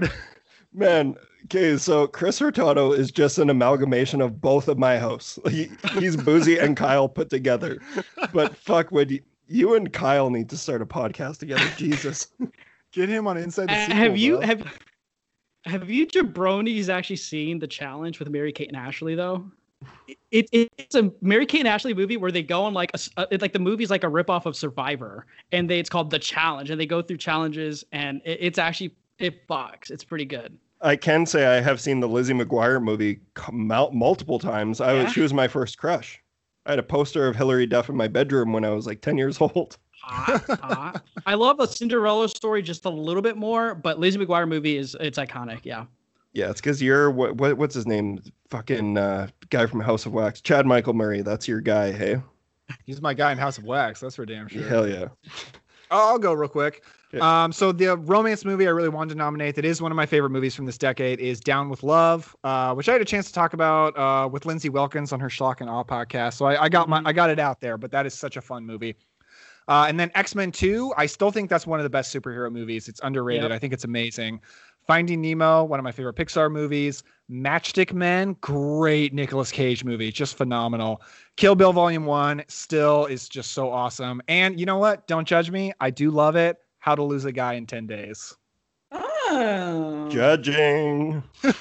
Real quick, Brian Cox in X-Men 2 is Stryker, gets my rocks going. I love Brian Cox in that. All right, well then I'll start off by saying X2 United was also in my list. Like I will agree with both of you guys. I think it's one of the greatest superhero films ever made. Yes. Especially, I love that movie. But Matchstick Men I had on my list as well. Kill Bill as well. Freddy versus Jason. Don't care what anyone says. I love that movie. I love Weed Freddy. Yes, it's so awesome when he's smoking that shisha. Return of the King, Final Destination 2, great year for sequels, and Elephant, Gus Van Sant's Elephant, which is a art house film about a school shooting, and it is phenomenal, but it's very heavy stuff. But I do love that movie, so it's a love it enough to make it an honorable mention. Yeah, well, it's a very strong movie. I thought it's awesome. It's not one of those ones that's like easy to watch by any means. It's about a school shooting, so but Elephant. All right, cool. 2004, Big Dogs. Yeah, 2004 is a big dog, I have to say. Yes. $1 Million Baby won Best Picture. It is another Clint Eastwood movie, and I've never seen $1 Million Baby. Have you guys? Mm-mm. Yep, it's a great movie. I really like it. I actually watched it recently too. Again. Okay. Right on. Let's see. So it is Mitch's turn to go first. Okay, well, I know one of my picks is for sure getting picked, so I'm going to leave that one for one of you guys to pick up. But I'm going to go Shaun of the Dead, one of my most influential movies. Edgar Wright, Shaun of the Dead, love it. It's a movie that I'm currently studying because I think it's perfect. Mm-hmm. I love that movie. It's a ton of fun, and one of the movies that probably really propelled me into being a hardcore horror fan. So. Shaun of the Dead. Love it. Yeah, it kicked off one of my favorite trilogies of all time, I have to say. Okay, so you love Hot Fuzz and At World's End? Because I talked to almost no one who loves At World's End. I still love it. It's my favorite Edgar Wright movie. I think the trilogy gets better as they go. Holy smokes. Yeah. Well, I really enjoy that movie, but yeah, that's a hot take. Oh, man, I haven't seen a bad Edgar Wright movie, so. I have. I saw Baby Driver, so. World's End. Oh my God, he did not just fucking say that. I'm off the pod. I didn't like Baby Driver. It's the only Edgar Wright movie that I didn't like. I'm very mixed on Baby Driver. It has some great sequences, but I don't think it works as a movie entirely. No, it's very messy. I don't buy that Ansel Elgort guy either. Like I don't really care for him. And so basically the movie didn't work because I wasn't connecting with him. And then on top of that, you have the whole fucking Kevin Spacey thing. But also you even it out with John Hamm, one of my favorite actors. I love John Hamm. He's the best part of that movie. He is. Yeah, he is. I just didn't care for it, it broke my heart. I'm a huge Edgar Wright fan. So I love all of his movies except for that one. Yeah, right on. The amount of disrespect I've heard on this podcast, I don't have the will. I'm pulling a Padme. I don't have the will to live anymore. I really don't. Chris, why are you putting out the effort to be defensive over a movie with Ansel Elgort and Kevin Spacey? Yeah. Isn't the amount of toxic too much? But John Bernthal and John Hamm and Jamie Foxx are in that movie, and they all deliver performances that are pretty great and a killer soundtrack. I can't argue with any of those things. But anyway, I am going to nominate what is very easily, it is not close, very easily my favorite superhero movie, Spider-Man 2. Yes, sir. Yes, sir. Yeah, this is my second pick. Perfect movie. I knew you were going to pick it, and I hope it wins. Can you talk about it a little bit, just to get me chubbed some more? So Spider-Man 2, I mean, one thing I love about it is it's not just about a superhero fighting a villain. It actually has ideas, and I think it's very much about depression and about when you have something hanging over you that won't let you move forward in life, and you want to so bad, and you want to be with the woman you love, and you want to do well in school, and you want to have a good job, but you can't because you have just this thing that won't let you. And I just think it's a movie that's very interesting, but it is also the most kick-ass action superhero movie ever made. I think it's just technically so brilliantly made.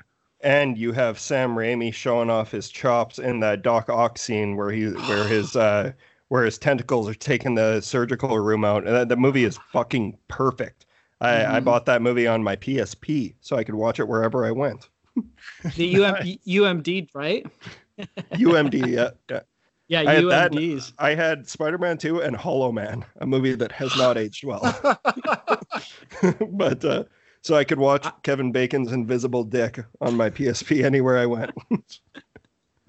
But yeah, Spider-Man 2. Yeah, I don't think any of us could say anything negative about it. I think it's my favorite superhero movie as well. And if not, it has been dethroned just slightly by Into the Spider-Verse. I just adore that movie. But fuck, I love it. To include, yeah. It's really, really, that movie connected with me very hard. But yeah, Spider-Man 2 is just so good.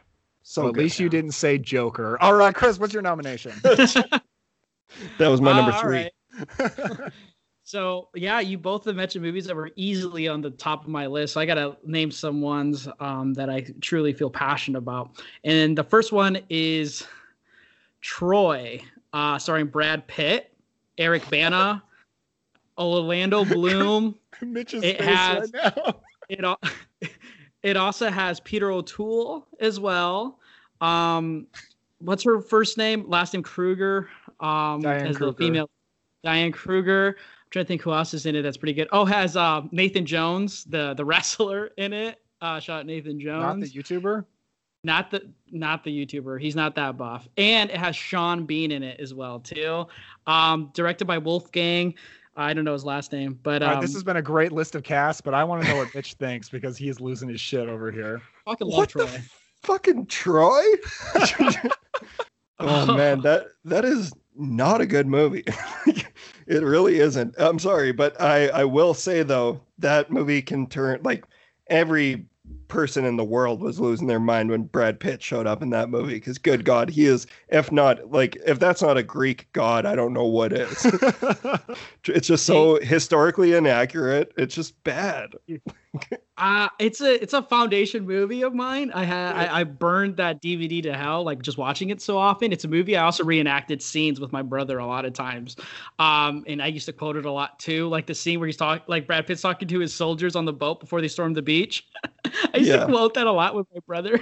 It was, I do remember having Brad Pitt had big dick energy when he was coming out, and like his fight scenes when he first shows up. So yeah, and the movie looks good. I'll give you that. Like it's a pretty good looking movie. The extended cut is actually not as good as the theatrical cut, in my opinion, too. Fun man, I can't imagine having more of Troy. I saw it back in the day. I remember it being fine. I remember two things about it. One, I remember Brad Pitt insults somebody by calling them "you sack of wine." Yes. So that's pretty amazing insult.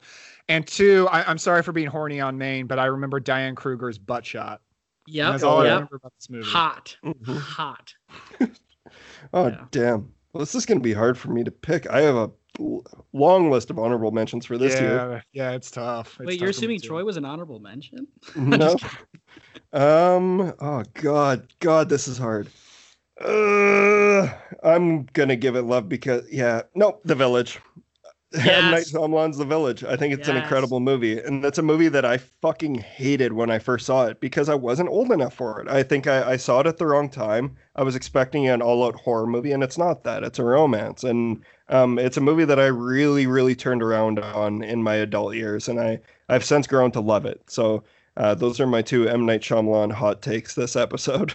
Also, stellar cast too. Oh yeah, always. We got Adrian Brody, Sigourney Weaver, Bryce Dallas Howard, Jesse Eisenberg as well. Oh yeah, he's such a creep in that movie. Yeah, he is. Yeah, it's a really cool movie. I highly recommend if anyone's listening and you haven't watched The Village since it came out and you didn't like it, give it another shot. Unless you don't like period pieces, then there's no hope. A movie with no Blu-ray as well, which is unforgivable. I know. Oh, that's weird. Okay, so for my next pick, this is tough. A lot of movies from this year I really like. This is a movie I just recently watched because I was on a kick of going through this filmmaker's filmography. I'm going to nominate Tony Scott's Man on Fire, starring Denzel Washington.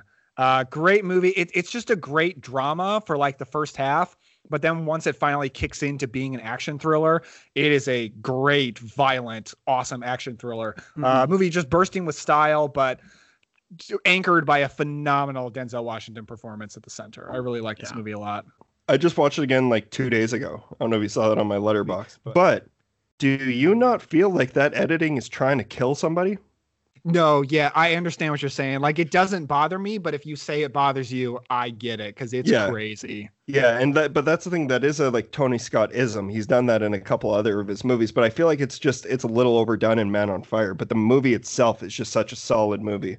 And it's just very intense, and like I'm a huge Denzel fan too, so yeah, got to give you props for Man on Fire. That's on my honorable mention. Chris Hurtado, what do you got that can possibly beat Troy? That's what I want to know. I'm dead serious on it. It's my favorite in the franchise. It's Resident Evil Apocalypse. Whoa! I think it's the only one in the franchise that's not directed by Paul W.S. Anderson. And not to discredit him, because the first movie and I think the third one are also phenomenal in the franchise, but 2 is the one he doesn't direct. And it is the most true to the video game series. It takes place in Raccoon City. I think it is pound by pound close enough to an adaptation to Resident Evil 2 and 3. You get Jill Valentine in it. You get Carlos Oliveira in it. You also get Nemesis as well. It has a lot of homages to the video game, I think more than the first one does. It's not as horror as the first, but it's more action-packed. The action's really good. Some of the CGI is very dated, but I remember watching that movie so many times growing up, and I still watch it from time to time when it's streaming. I just love Resident Evil Apocalypse so much. And the ending is a little confusing, but it makes sense if you keep going with the franchise. Yeah. Hot takes from Chris Hurtado today. That's like the only Resident Evil movie that I have a tough time getting through. Really? Yeah, it was at one point my favorite because of all the reasons that you said. Like, I grew up a huge fan of the video games, and I even read the book. There's a book series by S.D. Perry.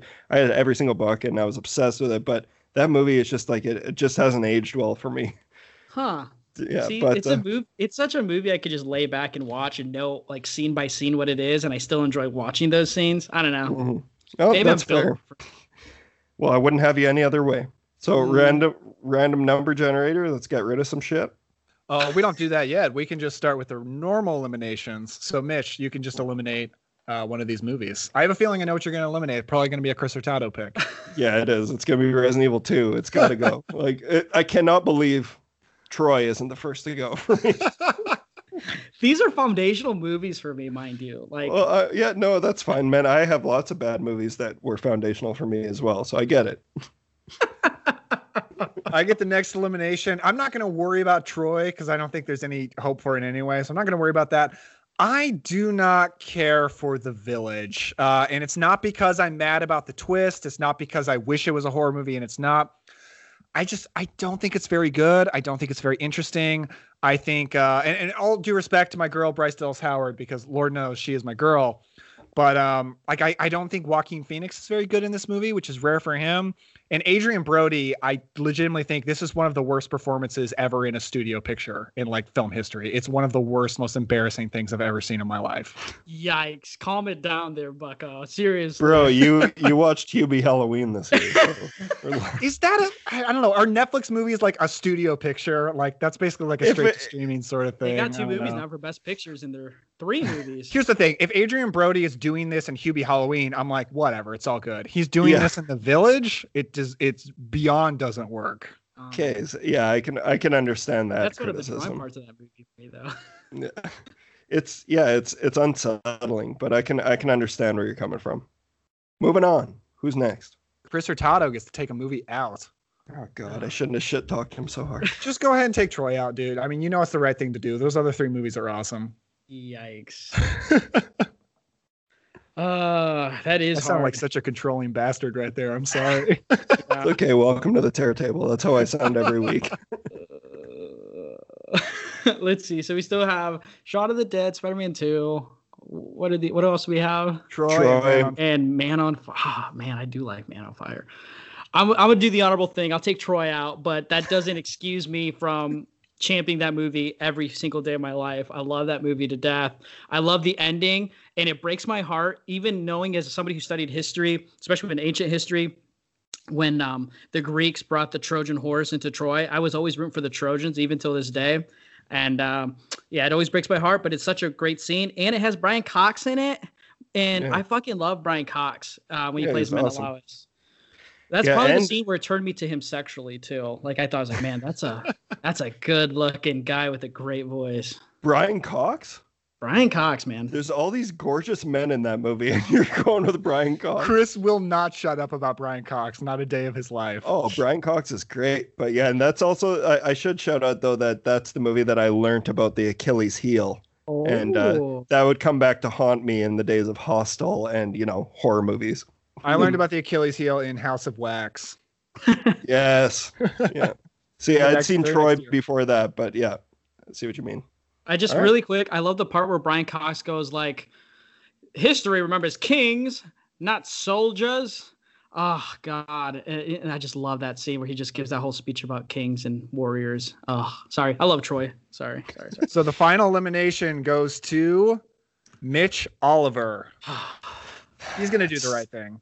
Yeah, well, that's the problem is, no, I'm not going to do I don't know if you think this is the right thing. Man on Fire. No, that's the right thing. You're absolutely right. Okay. Yeah, this is a year where we're all in consensus. We already know because it deserves it. And it should probably, These should be the top 2, Spider-Man 2 and Shaun of the Dead. I think that's correct. Yeah. I believe there's a hero in all of us that keeps us honest, gives us strength, makes us noble, and finally allows us to die with pride, even though sometimes we have to be steady and give up the thing we want the most, even our dreams. Spider-Man did that for Henry, and he wonders where he's gone. He needs him. Okay, so Spider-Man 2 by unanimous vote wins Best Picture for 2004, as it should be. Absolutely as it should be. I love the scene where he talks about Otto Octavius talks to his wife about like how they met and stuff, and he quotes the poetry. I love that scene so much. I just love the whole movie. That too, yeah. I have to say, Alfred Molina as Doc Ock, still my favorite comic book movie villain. Dude, he's gonna be the new Spider-Man. It's gonna be the most what did Tom Holland call it? Actually, Tom Holland just denied all these older Spider-Man actors are going to be in it. So I don't know, man. I don't know. I think. What did he say about this new Spider-Man? It's going to be. I don't want to worry about Tom Holland right now. Honestly, I'm trying to think about Spider-Man 2. Yeah. All right, honorable mentions, Chris. I had The Village, Harry Potter, Prisoner of Azkaban, Alfonso Cuarón, my favorite in the series, which I haven't finished, but it's still my favorite. Shaun of the Dead, King Arthur, Loki is amazing. Spider-Man 2. To see that, and I never have. It's great. It has not great. Good. Okay. Not good. It's good. Worse than Troy. It's good. It's good. Spider-Man 2, Van Helsing, Incredibles, Shrek 2, Yu-Gi-Oh! The first movie. Yes, King. So I also had The Incredibles and, of course, Shaun of the Dead. I had Kill Bill Volume 2, which is my preferred Kill Bill movie, and it almost got nominated, but got beat out by Tony Scott. Van Helsing, which I definitely champion. It's such a fun movie. National Treasure. Loved it as a kid. Still love it to this day. Such a fun Nicolas Cage adventure movie. And, okay, I feel like we should pause to talk about this movie because I was sure Mitch was going to nominate it because I thought you just watched it. Michael Mann's Collateral. Yeah, that's my first note. That's my first honorable mention. Yeah, probably should have been nominated. That is a great movie and one of my favorite Tom Cruise performances. Yeah, I'm a huge Tom Cruise stan too, so it's hard for me to pick, but like he is just so good in that movie. Jamie Foxx is so good. Just the way that movie was shot, I think it's one of Michael Mann's best movies, right next to Heat. So yeah, I love Collateral. Just rewatch it, like you said, great movie.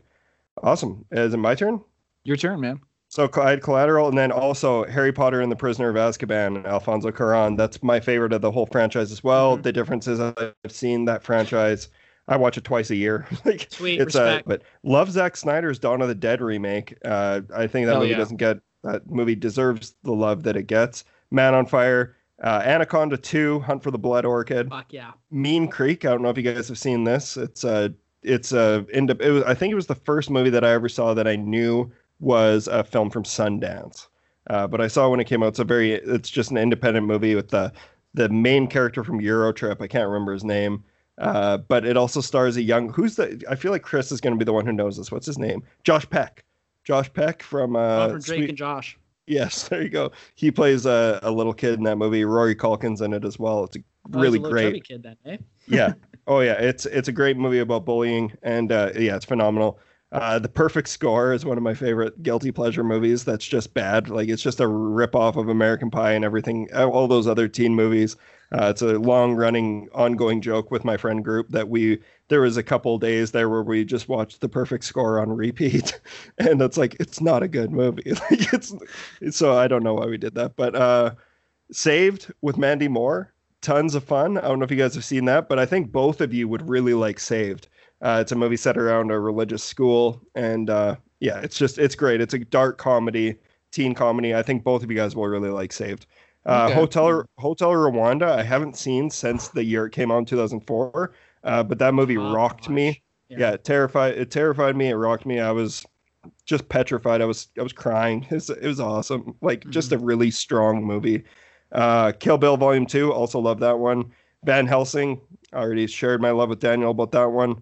Ladder 49, a movie that I think doesn't get enough attention, but Joaquin Phoenix and John Travolta saving people from fires. What more do you want? Oh, have you not seen Ladder 49? That's but it sounds so up my alley. It's pretty good. That's a Daniel Epler movie. Yeah, it's Joaquin Phoenix actually try to certify himself to be a firefighter for that movie. Yep. It's probably one of his most just him being a normal human too. Mm-hmm. He rarely does that. But last but not least, Team America: World Police.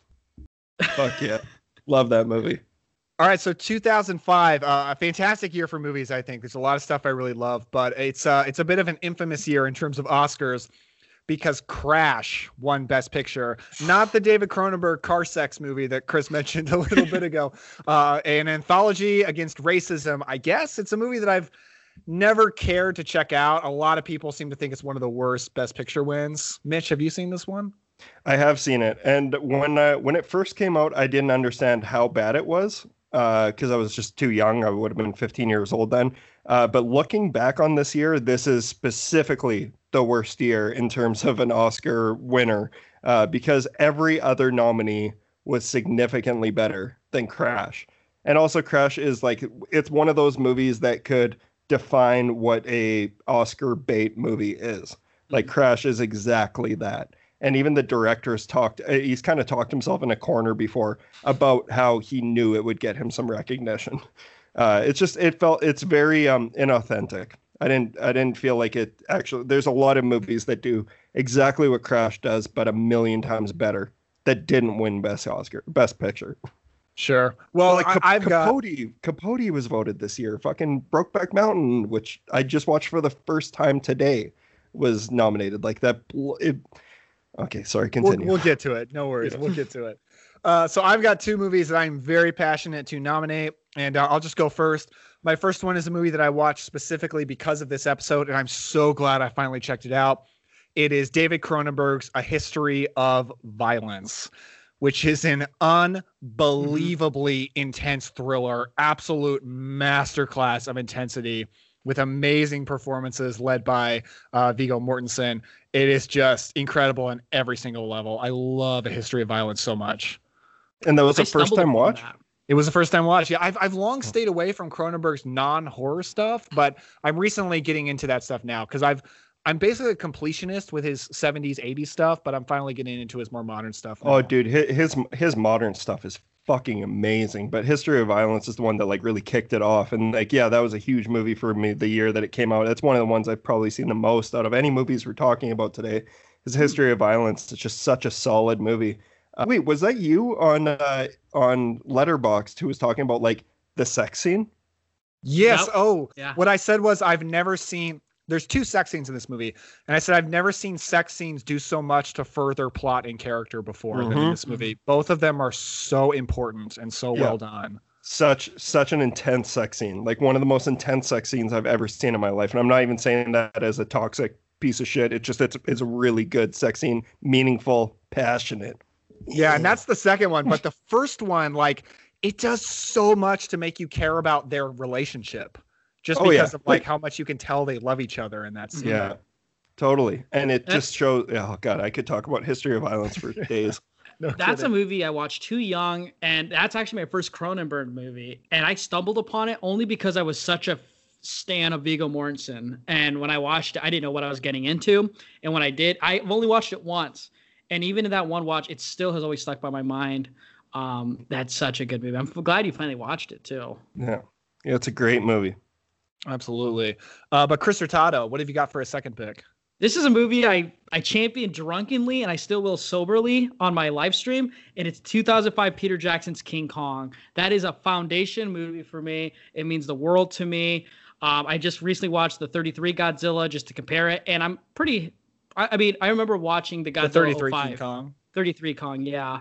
I remember watching the DVD I got for Christmas for that movie, and Peter Jackson just gushing about the original and how he cried and how that meant to him. And now finally watching that original one, I can see where he came from with that, because he makes almost a pound for pound faithful adaptation of that. And the acting in the movie is incredible. The effects are great. Andy Serkis does the Kong animation for it. I just love 2005 King Kong so much. It's actually one of my most watched movies growing up, which is weird because it's a 3-hour movie or so. But I remember having friends over on weekends to spend the night, and when we wake up in the morning, I'd always throw in King Kong early in the morning so we could get it through the end. It wouldn't be too late in the day. Epic movie. Good pick. A movie that doesn't get the love that it actually deserves, because so many people just want to. It's become popular to turn on Peter Jackson, and like especially like after the Hobbit movies. But the thing is, like, this was still when he was, breaking some ground. I thought like King Kong was a solid movie. I think it's a little bit too long for myself, but it was. I know what you mean. He can't escape the runtime problem. But for me, I just love that movie and that story. And it's, I remember even seeing it in theaters. Like my dad like took me to go see it in the winter time when it came out in our cheap theater. And I was wearing my winter clothes. We were sweating our balls off because it was so hot in the theater and we had our winter coats on. It was such a long movie, but like I still loved it and I still cried at the end of it. It also terrifies me still with a few scenes. Yeah. Just for the record, I am Team Kong. Want to see my king come out on top. Dude. So you're the only one I know. And I'm the same way, but only because of how much better Skull Island is than both of the recent Godzilla movies. That's the only reason. Yeah, totally. Because I love Godzilla, but I'm a big King Kong fan, and especially like this movie was great. Kong Skull Island I like even more. So it's just I'm totally with you, Daniel. Yeah, my favorite movie overall from those two franchises that I've seen, at least because I haven't seen all those Godzilla movies, is the 1933 King Kong. I love that movie so much, but Kong Skull Island as well is awesome. And I really like this Peter Jackson one too. It's not one I watch very much because it is 3 hours long, but it is a pretty terrific movie for sure. Yeah. Cool. Awesome. Okay, so this is a year that is pretty much hot takes for me, but I am gonna say I'm wanting to use this as the year where I can show some love for some movies that I don't think get the love that they deserve. And at the top of that list is Steven Spielberg's War of the Worlds. Oh, nice. Yes, yeah, and this is a movie that a lot of people wrote off just because they don't like Tom Cruise or they just, went into it like I don't know how you could not look at this movie as just it's actually scary and it's just intense, it's brutal, it's bloody, and it's Spielberg's darkest movie. It's awesome. I love this movie. I love when Tom Cruise and his son put on Boston Red Sox and Yankee hats and throw pitches that are so aggressive towards each other. I remember doing that with my dad. Yeah, you're like, fuck you, Dad. I saw this movie in theaters and really, really liked it and everything, but I just recently did not recently, it was last year, did a Cobwebs episode on the 1950s War of the Worlds, and I wanted to rewatch this movie to also prepare for that episode. And it was like in the heart of when COVID was really ramping up. And there were a lot of other like controversies that were turning violent around the country. And the apocalyptic sequences in this movie are so realistic and so intense that I literally got halfway through the movie and it was like stressing me out too much. And I was like, this is not the time to watch this movie right now. Exactly. It's so effective. I totally agree with you. And I'm happy you can say that it's because it was effective. Because like, especially that Tim Robbins scene is just so intense. And it's one of the, this was before The Walking Dead when they were showing the whole, and I know lots of other films had done this before, but I'm talking about like really recent mainstream media. This was one of the first experiences I had with the humans being scarier than the aliens. But I thought he kept very true to the story in a lot of senses. And I thought I love it. I love that movie. So War of the Worlds, that's my pick. Good deal. So for my second pick, look, there are some franchise movies and some comic book movies from this year that I really love, but I am going to go with a movie that I also just recently watched as I was preparing for this, and Mitch just mentioned it. It is Brokeback Mountain, which really just vastly exceeded all of my expectations. It's a movie that there are some assholes who sort of make fun of by just calling it the gay cowboy movie, but my God, it is so much better than that. It is such a great time-spanning drama. It is a beautiful romance about people. It has an unfucking believable Heath Ledger performance. Yeah. Like honestly, I know we all kind of doubted him in 2008 when he got cast as the Joker, but if we'd all seen Brokeback Mountain first, like we would know that guy is capable of anything. Because I think his performance in this movie is unbelievable, and the cinematography is stunningly beautiful. It just kind of blew me away, and I thought it was just as good as its reputation. Really, really love Brokeback Mountain. Still haven't seen it, but today I want was to. Like right before we started recording. I finished watching it for the first time like 20 minutes before we started recording, and that movie fucking rocked me. Such a great movie. Just to echo everything that Daniel just said. But what I loved about it so much is like the reason I didn't see it when it first came out is because I was never really into romance films. Like I liked the odd romantic comedy and everything like that, but like when the movie came out, it just wasn't my bag. Like slow drama, romances. But now it's like that's become like one of my favorite genres. Like I there's tons of movies I can pull from that I just love. But I think Brokeback Mountain does does it better than so many of the modern classics. Like, I think about The Notebook, which I know like everyone thinks, oh, you're a 30-year-old dude. Of course you didn't like The Notebook. But it's just like, no, I didn't like The Notebook because I didn't buy their romance. I thought they hated each other the entire movie. And I didn't understand how the entire world was having their minds blown over this movie. I totally get it in Brokeback Mountain. And I think, like you said, Heath Ledger was incredible. It sucks because Gyllenhaal's such a phenomenal actor too, but he totally takes second fiddle to that movie by no fault of his own. It's just Heath Ledger's just that much better than he is.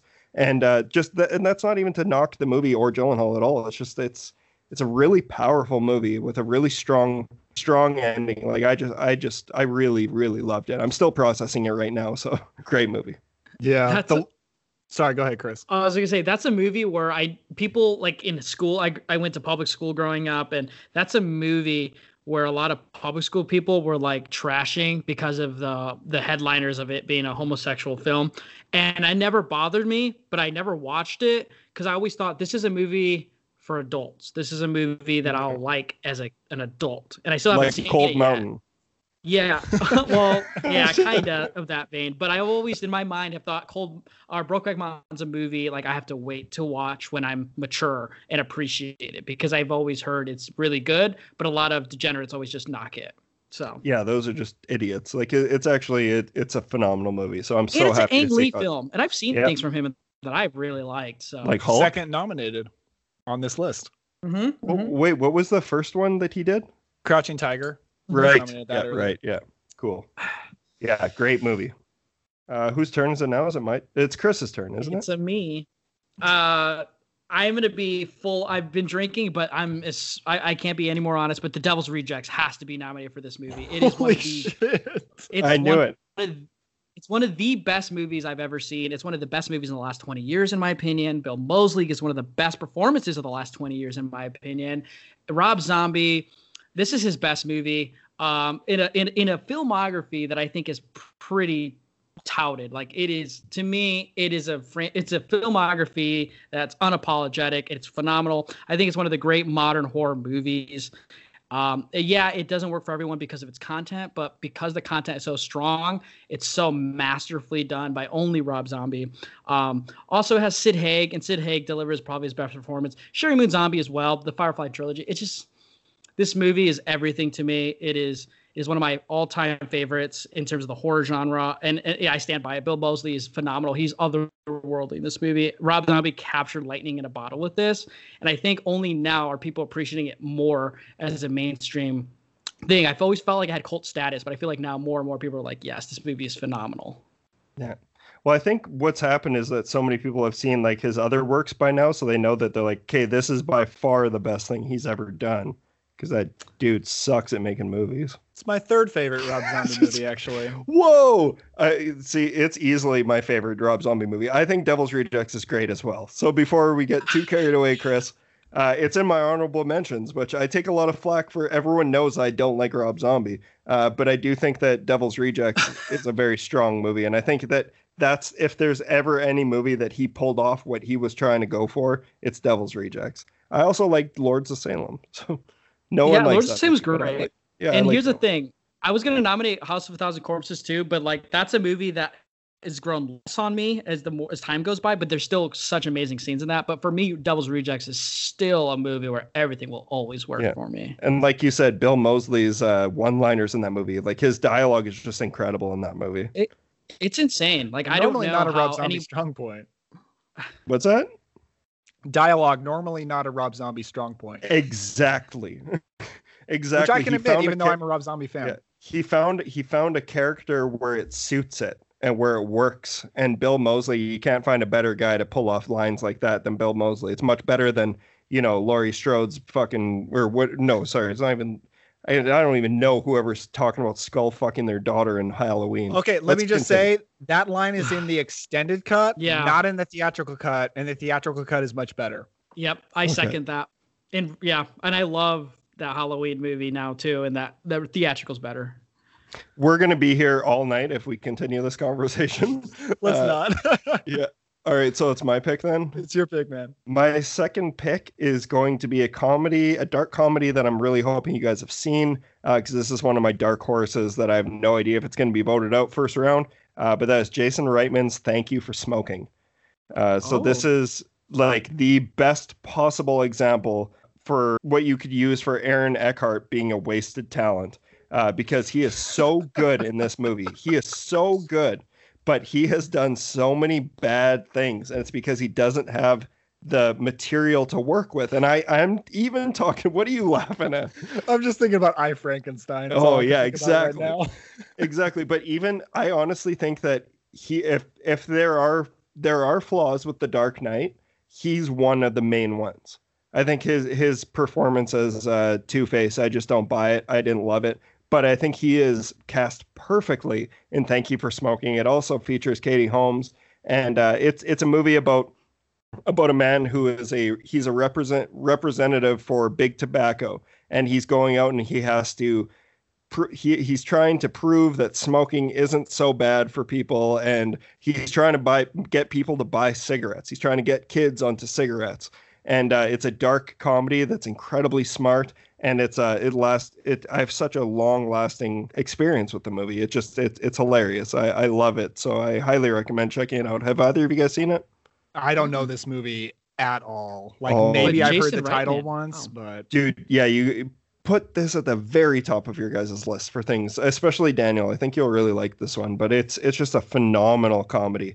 But I love Thank You for Smoking, and I would be elated if it won Best Picture this year. I know it's not going to, but I think it honestly would deserve it. It's an awesome movie. It sounds good. I want to check it out now. It sounds like it would be a good double feature with an Alexander Payne movie called Citizen Ruth. Have you seen that? Yep. Oh yeah, totally. I love Alexander Payne stuff too, and it's totally very much in line with that kind of comedy. Right on. Sounds good, man. Okay, so I've got first elimination. Shoot. You know what? Because Thank You for Smoking, even though it's the only movie on this list that I haven't seen, it does sound really good. I'm not going to kick it out. I'm going to give it its chance. I'm going to take out The Devil's Rejects because it is my third favorite Rob Zombie movie. So it's not one of my absolute favorites. So I'm going to take that out. Hit us with the first two. That's disgusting. Lords of Salem, number 1. Halloween 2 is number 2. Okay, yeah, respect. Yeah, and see, there's a lot of things I like about Halloween 2. Yeah, I clearly like surreal, trippy Rob Zombie best. Yeah. Cool. Wow. Just like that. One of the best movies in the last 20 years. I'm sorry, man. Like, Chris Hurtado, you get the next takeout. See, I was so sure one of my two was going to make it all the way, but now one of them's gone, so I don't even know what you guys were listing. I just kept thinking, man, one of these two is going to make it. Mitch, what was your first one? War of the Worlds. Yeah, that's a good one. You see, I like Jason Reitman, but he's a little hit or miss for me at times. And Thank You for Smoking would have to be the one I have to eliminate just because I haven't seen it. And he's a director that's hit or miss for me, though. I will say it's his best movie, but respect. Oh, Understood. Wow. Did you see Tully? I really liked Tully. Yeah, Tully's great. Tully's great, but Thank You for Smoking is better. Like, it's so good. It's so good. And what is the one? Up in the Air. Up in the Air. Up in the Air. Up in the Air. Yeah. Oh, man. If you like Up in the Air, you are in for such a treat with Thank You for Smoking. Oh, shit. I want to watch. I'm dead set. I'm going to watch that movie. Yeah. Hell yeah. Let me know what you think. For sure. All right. So all right. So what we have left is War of the Worlds, Brokeback Mountain, History of Violence, and King Kong. God, I like all these movies. Tough. Yeah. This is a strong list. I hate to have to do it, but King Kong. Wow. Oh, wow. Okay. It's just, I really, really love the other three a lot. King Kong out before War of the Worlds sucks. I like War of the Worlds more than King Kong, but I know just me saying that, you're gonna fucking eliminate it right now. All right, so the person who gets to eliminate one more movie is Mitch Oliver. No. Can I pass it to someone? No, man. Oh, man. It's your responsibility. I got to do what's right. So both of you have seen War of the Worlds? Yeah. Yeah. I got to do what's right. I got to get rid of War of the Worlds. Oh, Wow. Wow. All right. I'm taking an L on this one. Yeah, fuck. The L was taking out King Kong, but Jumped on your own grenade, man. I had to. real quick though, the scene in War of the Worlds that always sticks with me is when they're in like that little cellar scene and like the guy who's in there is like talking to Dakota Fanning. That scene is still for me like, what the fuck? Wait, is a card laid, a card played? Can I take it back? Because I'm just thinking that Chris hasn't seen Brokeback Mountain. Whatever. All right, whatever. Happy. We've got History of Violence versus Brokeback Mountain. Okay, you know what? It was a really hard pick for me, but they dropped their votes first, so. Sure. Give me some coffee. Make it black. Yes, sir. Joey. History of Violence wins Best Picture, which I love. This was what I definitely wanted to happen. This movie is amazing. It is a perfect thriller, in my opinion. You guys are going to regret like not going back to rewatching King Kong from 2005. That is one of the best movies of the decade. And I'm not kidding you. Like, you're going to regret it. Everyone here likes that movie, dude. We all like that. It doesn't compare to the Cowboys at Brokeback Mountain, so you should watch that movie. It's like, maybe if like you see Kong's dick or ass, maybe it'll sell it more for you Chris guys. is like, Brokeback Mountain's a Western. I don't like Westerns. Yeah, like History of Violence versus King Kong, I would have been happy with. I'm not going to lie, but... Sorry, buddy. Well, that's exactly what happened. History of Violence won, so you're good. Well, I wanted King Kong to go up there. I thought maybe sway some votes. All right, so it's because Adrian Brody's in it. That's why, of course. Yeah, I don't like Adrian Brody. Of course. Not my boy. I much prefer Tom Hiddleston and Kong Skull Island. Not gonna lie.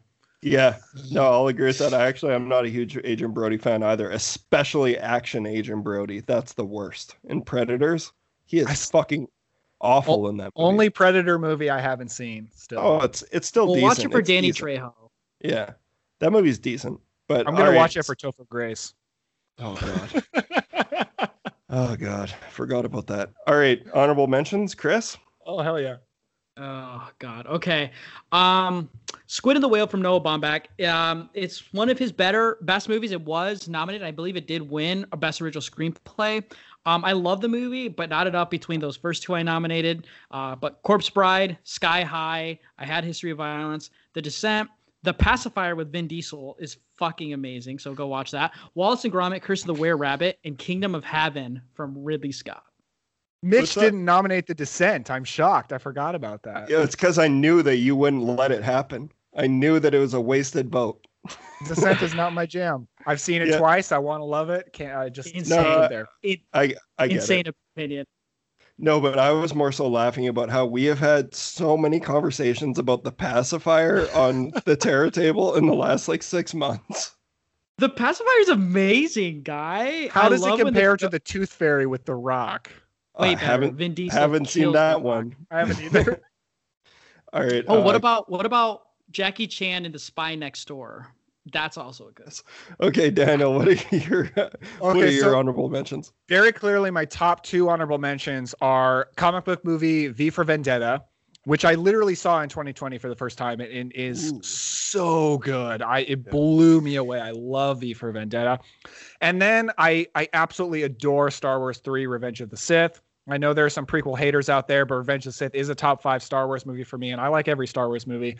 And then I really love Batman Begins, Fantastic Four. Yes, I do love Fantastic Four 2005, House of Wax, Sky High, and I do love the Pride and Prejudice with Keira Knightley. That's a really good movie.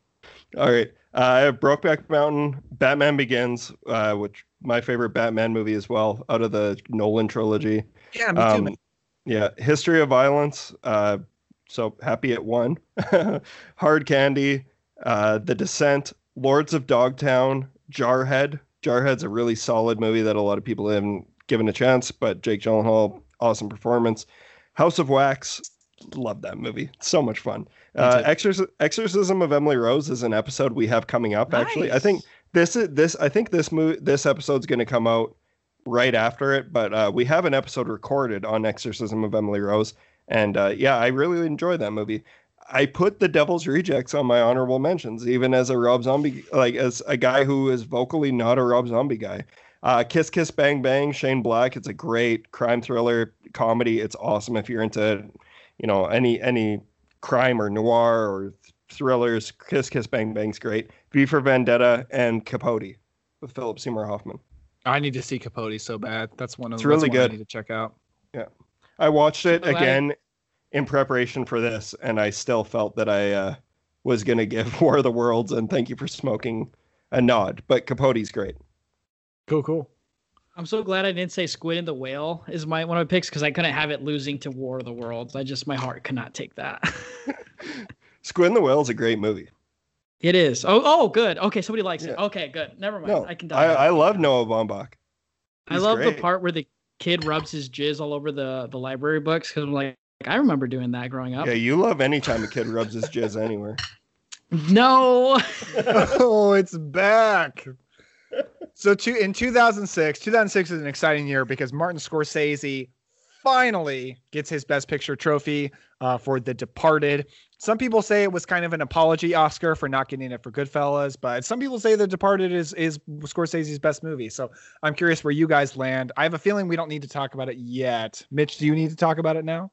Well, I don't know. I don't know if you guys are going to nominate it, but I didn't. But I love that movie. Like I do love The Departed, and I think it right that I was happy when it won Best Picture in 2006. But I definitely don't think it's better than Goodfellas. But it's still, I think the movie I think Departed actually. I forgot that it won the Oscar because so many people shit on that movie, and I don't understand. It's such a phenomenal movie. Oh God, around my parts, people hate The Departed, or it's like become a hot thing to not like The Departed, and I don't get it. It is such a good movie. I think for me, it's never worked as much because it's Irish Mafia, and I've never found Irish Mafia movies very interesting, but it's still a good movie. Like Jack Nicholson knocks that movie out of the park. And everyone does, man. Leo's so good in it. That's a movie that it doesn't matter how many times I've seen it. I know it's a longer movie, but it feels like 20 minutes when I watch it. Like it just flies by because it's such great storytelling, such solid acting. I love The Departed, and it was hard for me to not put it on here, but I decided to give mention to a couple others that got snubbed. When I first saw The Departed, I waited the entire movie for Jack Nicholson to say, "You can't handle the truth," and he never said it. And then later I found out that's from A Few Good Men. Oh my God, yeah, you're like fucking 11 years late? Apparently. So 2006, Chris Hurtado, you get first pick for this one. Oh, shit. Let me look at my list real quick. Okay. Oh. So the first movie I have to nominate is it's a movie I haven't rewatched recently, but it's a movie when I first watched it. I watched it with my mom, really loved it, and then I watched it again by myself. Again, still really liked it. I don't talk about it enough because I feel like it does get enough love, but I'll just talk about it because it has to be nominated. It's Pan's Labyrinth from Guillermo del Toro. Thank God. It's a movie I don't champion that much because I feel like everyone loves this movie, and I think it is his best in a filmography where I think he has a lot of strong candidates for that.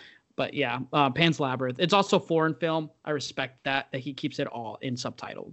So I think objectively Pan's Labyrinth is probably the best movie of the year, but I really wanted to give notice to two other movies, so I'm so glad someone else nominated it. Okay. It was my number one pick too. Okay. Pan's Labyrinth. It's one of my all-time favorite movies. Love Guillermo del Toro, and that is his best movie. It's phenomenal. Here's the thing. The 2000s was such a formative year for me with movies and like watching with my mom who loves movies as much as me. And like when I watched Pan's Labyrinth, I was 1, scared, but 2, proud of my heritage. And then 3, like she loved the movie too. So it was validated in liking that movie. Also, the frog in the fucking tree is still a weird scene that I love because it's so imaginative. One of my favorite pieces of art that I have in my entire house, it's in our living room, is a Pan's Labyrinth artwork by Vance Kelly. It's phenomenal. I'll send you a picture after because it's hanging right above our couch. I have a Pan's Labyrinth t-shirt, so there. And it is a cool t-shirt too. And you're wearing a Halloween shirt and a Jaws hat, so I've been rocking a chub this whole episode. This is a Fright Rags hat, and I just recently got it, and I love it so much. Wow, yeah, that's such a nice hat. Real quick, I want to flex on the minimalist collectors, but I have the Guillermo del Toro trilogy on Criterion that's out of print, and I paid only $30 for it. Just want to throw that. That is a flex. So what the trilogy? What does that include? Because I got Chronos, Pan's Labyrinth, Devil's Backbone, and Pan's Labyrinth. Yeah. See, the only one I don't have on Criterion is Pan's Labyrinth because I have a different one, and I should have fucking bought the Pan's Labyrinth one because I just want all the special features. Right. Such a great movie. I love Guillermo. I know we're everyone loves Guillermo, but I love Guillermo. He is one of those directors like we don't appreciate enough, and his fandom and his taste. It's You know, Chris, did you know that you can access erotic fan fiction about Guillermo del Toro and Mitch Oliver? Did you know that this is a thing? I didn't know this thing. It's on the Terror Table feed, my guy. What? Like, I don't have to pay money for this? Like, this is all given to me free? What? We had It's not a Patreon exclusive. No, yeah, we had a couple listeners message in erotic fan fiction of me and Guillermo del Toro because I would suck every inch of that man.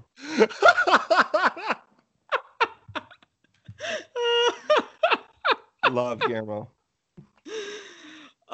You see, personally, we're living in a golden age of Mexican cinema, and I think Guillermo's technically the best because he's in Wards. But I personally love Alfonso's work a little bit more because it's personal for me. But like Guillermo del Toro, like he's put in Mexican filmmaking on the map, I think, because of these fables. And like, yeah, I can't. I'm indebted to him. His film work is amazing. Yeah, I'm sorry to derail this so hard right now, but have you watched Tigers Are Not Afraid yet? Yes, I have. I think that movie's phenomenal. Yeah. I gave it 4 out of 5 Lopez. stars. It's a great movie. I'm glad it feels like Guillermo del Toro directing City of God. Yes, that's a really, really, really good way to compare it. And I know Lopez, who directed it, she credited del Toro as one of her influences for it. Hell yeah. Awesome. Okay, well, Pan's Labyrinth. Let's move on. Mitch Oliver, you got the next pick. Okay, my next pick is Spike Lee's Inside Man. Yes! One of my I'm so favorite glad. heist movies. Yeah, I love this movie. Denzel Washington, Clive Owen, such a badass movie, and definitely one of my favorite Spike Lee joints out of all of them. Yeah, this is one I actually watched specifically doing research for this episode, and it wasn't one of the top 2 that I picked, but it was so close, so I'm so glad you nominated it. It is incredible. You know what's weird? I've always been very aware of Denzel Washington, always liked him, but I feel like this is the year where I'm really like finally becoming a big fan of Denzel Washington. A lot of that had to do with watching a lot of Tony Scott movies, honestly, but he's great in this movie, and the filmmaking is beautiful. And you know what? Christopher Plummer, R.I.P. Yeah. He is great in this film. Yeah, totally agree. I was gonna say it's about time we get a lot more Spike Lee love in this podcast. I'm glad to hear that. Yeah, that's my first pick. Or Daniel. Okay, so maybe I don't know if it's my personal favorite, but it might be the best movie in this incredibly long-running film franchise. I am picking Casino Royale, Daniel Craig's debut as James Bond. It is kind of an origin story for James Bond a little bit, but not to the point where like you have to wait the whole movie for him to become James Bond, because it is an unbelievably badass James Bond movie the whole way through. It has maybe the best action scenes in the entire franchise. It's directed by Martin Campbell, who also made GoldenEye. So he launched both Pierce Brosnan and Daniel Craig and did it brilliantly both times. I love everything about Casino Royale. And it's a rare time where, there's a lot of cool Bond girls, but this is one of those times where you really deeply emotionally care about the romance. And Eva Green is definitely probably my second favorite Bond girl. She's next awesome. This movie's great. Next to Halle Berry in Die Another Day. No, next to On Her Majesty's Secret Service with Diane Rigg. Oh yeah. No, I totally agree. Casino Royale is my favorite Bond film.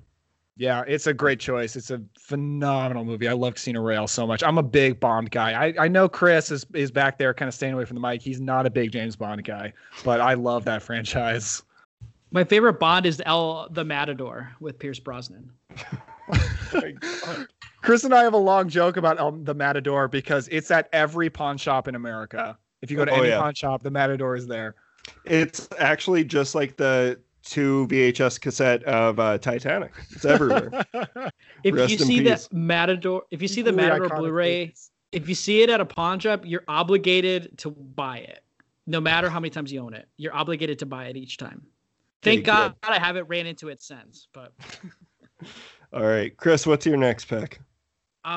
Dude, there's some really good picks in this year. But I gotta say, true. I don't know like where you guys stand with this movie. I personally really love this movie. I've heard like it's overrated, but I also hear it's really great. It's Clive Owen and Alfonso Cuarón's Children of Men. It's a dystopian sci-fi. Oh, is not 2006? Are you sure? Yeah, Clive Owen in 2006 is Inside Man. Yeah. Are you sure he's not in Children of Men? No, he is in Children of Men. It's from 2007 though. Oh, really? It says 2006. Oh, fuck. December 25th, 2006. I think it's because it was in the 2007 Oscars. I got it mixed up. God damn it. Okay, carry on. I double checked. Chris is correct. Yeah, and I have the Blu-ray, and I checked. I was pretty sure it's 2006.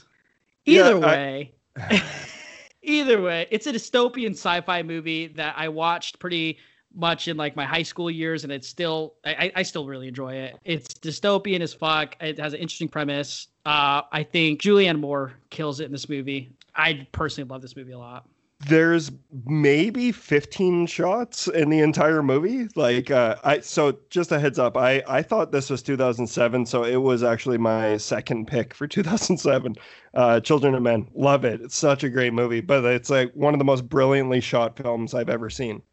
It's a movie with action set pieces that I remember fondly. I remember just thinking it was really crazy and creepy that nobody could have kids, and just this fight for the future. I don't know. I love sci-fi. Dystopian sci-fi is also very much a passion of mine. I don't know. Children of Men is kind of like accumulation of a lot of those things. Dude, I'm just going to say, Chris, this year, 2006, marks by far the best Chris Hurtado picks. Pan's Labyrinth and Children of Men, those are two like fucking 5 out of 5 movies. Wait till you see my top honorable mention, the one that could have possibly overtaken it, but I didn't want to get it eliminated because my heart couldn't take it. But yeah, these are two. My turn? It's your turn. I was gonna say if you guys don't pick either of these movies, you're racist to Hispanics also. So okay, well I'm sorry, but this is gonna have to be the time where I show love to a guy that I know isn't loved with these other two podcasters, but probably my favorite Christopher Nolan movie, The Prestige. I am not a Christopher Nolan hater. I just don't think he's God's gift to cinema. That's all. Like a lot of other people do. But I always see new Christopher Nolan movies. I like a lot of Christopher Nolan movies. I'm not a hater. That's all I'm saying. It's been a while since I've seen one that's actually like really blown me away and connected with me. Actually, Inception is the last one. Inception. Me too, actually. Yeah. I haven't liked anything that he's done since. I think Inception is a masterpiece, but we'll get to that in the next episode. Agreed. I haven't seen The Prestige. I've been recommended to it plenty of times. It's really good, man. It's really good. If you like magic. Yeah, you seem like a guy who likes magic. I like The Illusionist with Edward Norton. Dude, that's the same year. It's the same year too. And I remember when it first came out, I was working at a video store when The Prestige and The Illusionist came out, and I actually preferred The Illusionist. And it was always thought. Yeah, The Illusionist is really good. It's really good, but I like Prestige totally more. Agree. Yeah, The Illusionist is I thought The Prestige was ripping off The Illusionist for a long time. Very different movies. Yeah, very different, but they're both very good. But The Prestige is just like, it's one of those ones that I frequently watch, and every time I watch it, I see something new, and it's probably my favorite Christopher Nolan film. I'm really excited about this because this means I've seen every single movie nominated. I think this is the first year where this has happened. Me too. But now you don't know yet because I haven't made my last nomination. So my last nomination, it is not. I've actually never seen a Borat movie. Whoa, dude, you're only hurting yourself. I know. Don't watch them. I'm living a sad life. Okay, so my last pick goes out to my boy Matt Bledsoe from the Film Feast podcast. He actually texted me and he was like, can I pay you to like rig this thing for you to nominate this movie? And I was like, no need, my guy. I was just going to nominate it anyway. I am nominating. This is the last movie I watched preparing for this. Michael Mann's Miami Vice. Oh, so wow. I just watched this movie and I just think it is so much fun. It is so entertaining. It's so easy to watch. It's like it's a crime thriller. It's a 2.5 hour crime thriller, and it's taken very seriously, like dead serious. But it's just still such fun pulp. And the main thing that connects me to it is I love Colin Farrell's performance in this. Like, it's weird because he's giving this weird inconsistent accent because he's this Irish guy trying to be kind of a Southern good old boy. But he's just unbelievably cool and charming and likable. And I love Colin Farrell in this movie. And on a technical level, it's such like an interestingly made movie. It's really well done, and it's got cool action sequences. I just liked Miami Vice a lot. I thought it was so much fun. I need to watch it again. I haven't seen it since the theater, and obviously I've now nominated 2 Michael Mann movies. Like, I'm a huge Michael Mann fan. But Miami Vice was one that it didn't connect with me when I saw it when I was 16 years old. So I need to watch it again, admittedly. But I went into it because A, Michael Mann, B, I love Colin Farrell and Jamie Foxx. They're both badasses. And the soundtrack. They did the cover of Phil Collins in there. But yeah, so I need to watch it again. But I don't know what's scary. Whether I'm in a group of guys who've seen a lot of Michael Mann films and actually like them, or 2, that Mitch and I watched Miami Vice when we were both 16. Yeah. Because that's insane. That is a little weird. Yeah. I love Jamie Foxx in Miami Vice. It's not one of my favorite Michael Mann movies, but I'm glad you watched it, though, Daniel, because it's like, it makes me kind of want to rewatch it. I'm not going to lie. No, it's that's one of those be Michael Mann movies I kind of ignore, but yeah, now you bring it up. That's now happening tomorrow. That's my day tomorrow. I'm watching Miami Vice. You're going to have fun, dude. Even if you don't think it's that great, like, you're going to have a good time. Oh, I love Michael Mann shit. And like you said, like, Colin Farrell is one of those guys who, like, he is either, even when I do believe he has been very bad in movies, even when he's very bad, I enjoy it. Because he's so campy. Like, even, I guess this isn't him being bad, but Daredevil, like him as Bullseye, was fucking awesome. Oh shit! Like, that was epic. Oh, I never miss. He's in a different movie than everyone else in that movie. Dude, everybody in that movie's in a different movie. That's so true. But that was also around the time where Colin Farrell filmed the sex tape. I forgot He about had a this. shaved head. Oh yeah, just Pornhub.com. Colin Farrell, check it out. Yeah, that's my favorite movie. That's my favorite movie that year too. That porno. Yeah, it's a little troublesome because he's very aggressive, but he's a handsome man, nice dick. Moving on. It's in my top 3 favorite celebrity pornos, with him in that, the Bruce Willis porno, and the Hulk Hogan porno. Oh man, have you not seen the Vern Troyer porno? No. What? Yeah. No. It's out there, bro. Fuck yeah, dude. It's out there. Anything's better than than One Night in Paris. Most boring porno ever. One of my favorite parody pornos is the Pirates 2, Stag Daddy's Revenge, which is a ripoff of the Pirates of the Caribbean. I respect that because of the production values are actually pretty good in it. I'm sorry that we have to do this right now, and I'm sorry. But have either of you guys seen the Spider-Man porno? No. Thank God. Okay, Thank dude, God, you guys have to see it. It's actually hilarious. Electro's the villain, and when he jizzes on people, he electrocutes them.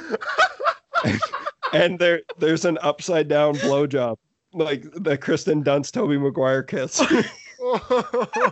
Yeah, I watched that whole one with my ex. It was very weird. You know what's funny, Daniel? You'll love this. The Pirates 2, I think it's called like Spaghetti or Stagnetti's Revenge. One of those two is what it's called. It was the reason I watched it because it was at Family Video, and it had the sticker for the must be 18 to rent. And I actually didn't know it was a softcore porno, but I rented it because I thought it was like a Pirates ripoff of Wait, Pirates of the Caribbean. was it just called Pirates though? Because that's not softcore at all. It was called Pirates 2. Oh, because it's a sequel. I didn't see the first one, but okay. I rented it. It's a softcore porno. In later years, I realized it's a porno because I recognize some names. Jenna Jameson. Oh wait, yeah, no, dude, that's Pirates. That's Pirates. Oh. Jenna Jameson, yeah. Either way, it said must be 18 to rent, and it was in like the general audience rentals section. Oh yeah, dude. It wasn't behind closed doors or anything. I worked at a video store that didn't have a back room. I worked at one that did have a back room, but yeah, so like Pirates was out there, and Femalian 2 was like maybe the first sci-fi film I ever saw. I don't know what that is, but it sounds awesome. But I watched this Pirates movie, and I'm like, oh sweet, a ripoff bogus Pirates of the Caribbean movie. And I saw some sex and some tits, and I was like, this isn't Disney's Pirates movie, but I'm gonna keep watching either way. And yeah, big fan. All right, sorry, Daniel. I loved that. That was so great. That was a great conversation. Okay, so you know what? Our boy Chris Hurtado, he gets the first elimination out of these 6. This is a strong list, I gotta say. I'm proud of this. So who nominated Pirates again? That was 2003, dude. Oh. Okay, so we got Pan's Labyrinth, Inside Man, Casino Royale, Children of Men, The Prestige, and Miami Vice. Oh God. We know what the winner is, but I have to eliminate Casino Royale because I haven't seen it, and I'm not a Bond guy, and I don't feel inclined to be a Bond guy, so I have to eliminate it. It's you okay, should be Chris. a Bond guy. Yeah, you don't need to be an everybody guy, but give Casino Royale a chance. The most recent, like in terms of years of release, Bond movies I've seen is a Pierce Brosnan one, and I think it's Die Another Day. Who hurt you? Chris, if I didn't grow up in like an environment where Bond movies were pushed on me.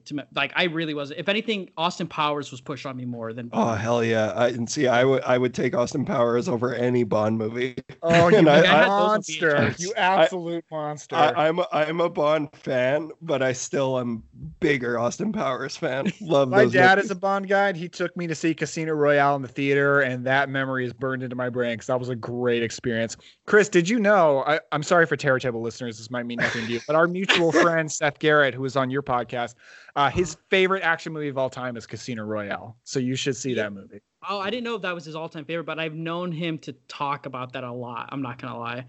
But yeah, I don't know. Bond is a weird one. I don't trash it, but like it's not something I feel inclined to watch it. Well, I think you might feel overwhelmed by the amount of Bond movies are, and just know you don't need to watch them all. Just start with one, see if you like it. Start with the Daniel Craig series because I like the 90s Pierce Brosnan ones. Good ones. I even had a video game for 007 Die Another Day. Yeah, Die Another Day is by far the worst out of all of the Bond movies, but it's also not the super worst fun. For me. Really? Yeah, I want to know what's worse than Die Another Day. I think Diamonds Are Forever is worse. And You Only Live Twice might be worse. I really dislike You Only Live Twice. Because that was the point where like Sean Connery is literally sleeping through those movies. Yeah. But then oh my God, just all you got to do after we're done this, just look up the Die Another Day Madonna song. You'll be set. But the thing about Die Another Day is it has Rosamund Pike, and oh my God, she's gorgeous in that movie. Yeah. And she's just an awesome actress. I love Rosamund Pike. Wait till we get to Gone Girl in the next episode. All right. So Chris took out one. Who's next for taking one out? You, Mitch. You. Oh my God. I'm sorry, Matt Bledsoe and Daniel, Miami Vice, just because it's the least fresh. And this is a hard list to pick from for me. There's some movies that I really love in these remaining four. I love all of these movies. Yeah, in 2000s Michael Mann movies, it's not one I always will die for, like the few of the other ones. All right, Daniel, which one are you getting rid of? I will fucking murder you. You can go ahead and murder me. That's fine. I am going to eliminate The Prestige. So that's fine. The thing with The Prestige is it's good. It is a good movie. I do think it's overrated because the twist is so unbelievably obvious from minute one. And inexplicably, people act like it's this brilliant twist that shocks everyone. And I'm like, well, I know what Christian Bale looks like. So that's clearly Christian Bale. So I clearly know what's going on. But I cannot understand how people think that's some kind of shocking, surprising twist. But then you have the Michael Caine performance where first you have the Prestige, then you have the double Prestige, then you have the loop-de-loop Prestige. Real quick, can you imagine a crazier triple feature of one actor than Hugh Jackman with Van Helsing, The Prestige, and The Greatest Showman? What a crazy triple feature that would be. Well, that's because Hugh Jackman has range that no one has respect for, and that's a crime. Hugh Jackman is a national treasure, and we'll get to that next episode. Wait, does The Prestige have some sort of like big twist or something? I thought it was just a magician movie. People pretend that I agree with Daniel. What's funny is that I love that movie, but I agree with you. But it's just the fact that it's just so like it's one of those movies where it's like, when your favorite color is blue and it calms you. The colors of the Prestige just calm me, and the environment. I love it. I love the setting. I love the set decoration. I love the performances. I love magic. Magic is something that I really enjoy. So like, I totally understand its flaws and why some people wouldn't connect with it fully, or have the opinion that you just shared, Daniel, that I don't disagree with. But I do think it's a great movie. Huh. I totally respect that. Nolan is a filmography I haven't actually like dove into intensely at all. And I do think you should. Yeah, and I knew not to mention Nolan shit on here because I know you guys both have a hard on for hating on his stuff. But it's funny because I know and the reason I'm saying that is because I take heat for the same thing. I love a lot of Nolan movies, but he has some shit that just really has done nothing for me. Yeah, and it's all been reasoned.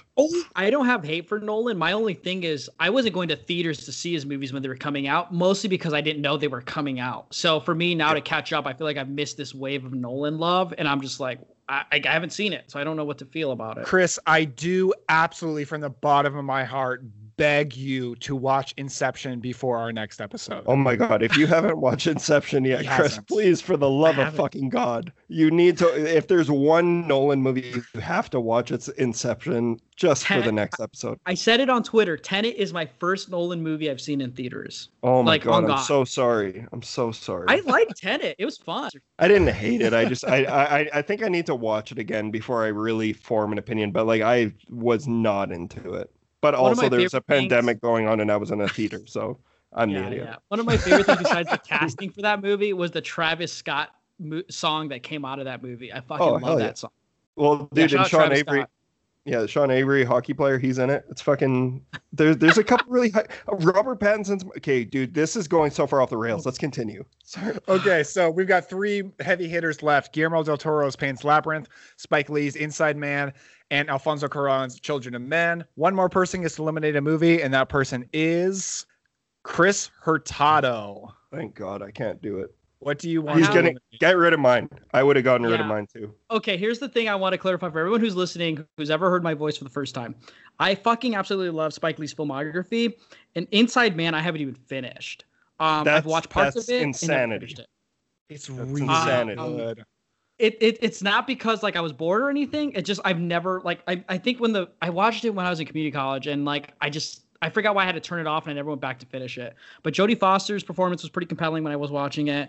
And I love Clive Owen. So, but yeah, I have to take it off because the other 2 directors are just phenomenal. Like I love these 2 directors just a little bit more than Spike Lee in a filmography of his that I think is pretty impeccable. See, I respect that. This is the hardest year. This has got to be the hardest year for me personally. Yeah. For me, this vote is extremely easy.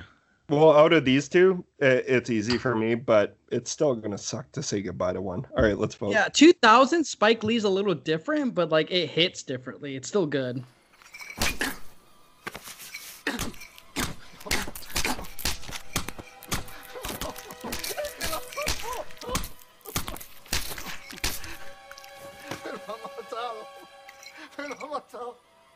Asesino, hijo de puta. I think this one should get the movie of the decade. I do think objectively Pan's Labyrinth is the best movie of this year, and it did win Best Picture in our fantasy Oscars at least, and I'm very happy about that. Pan's Labyrinth is brilliant.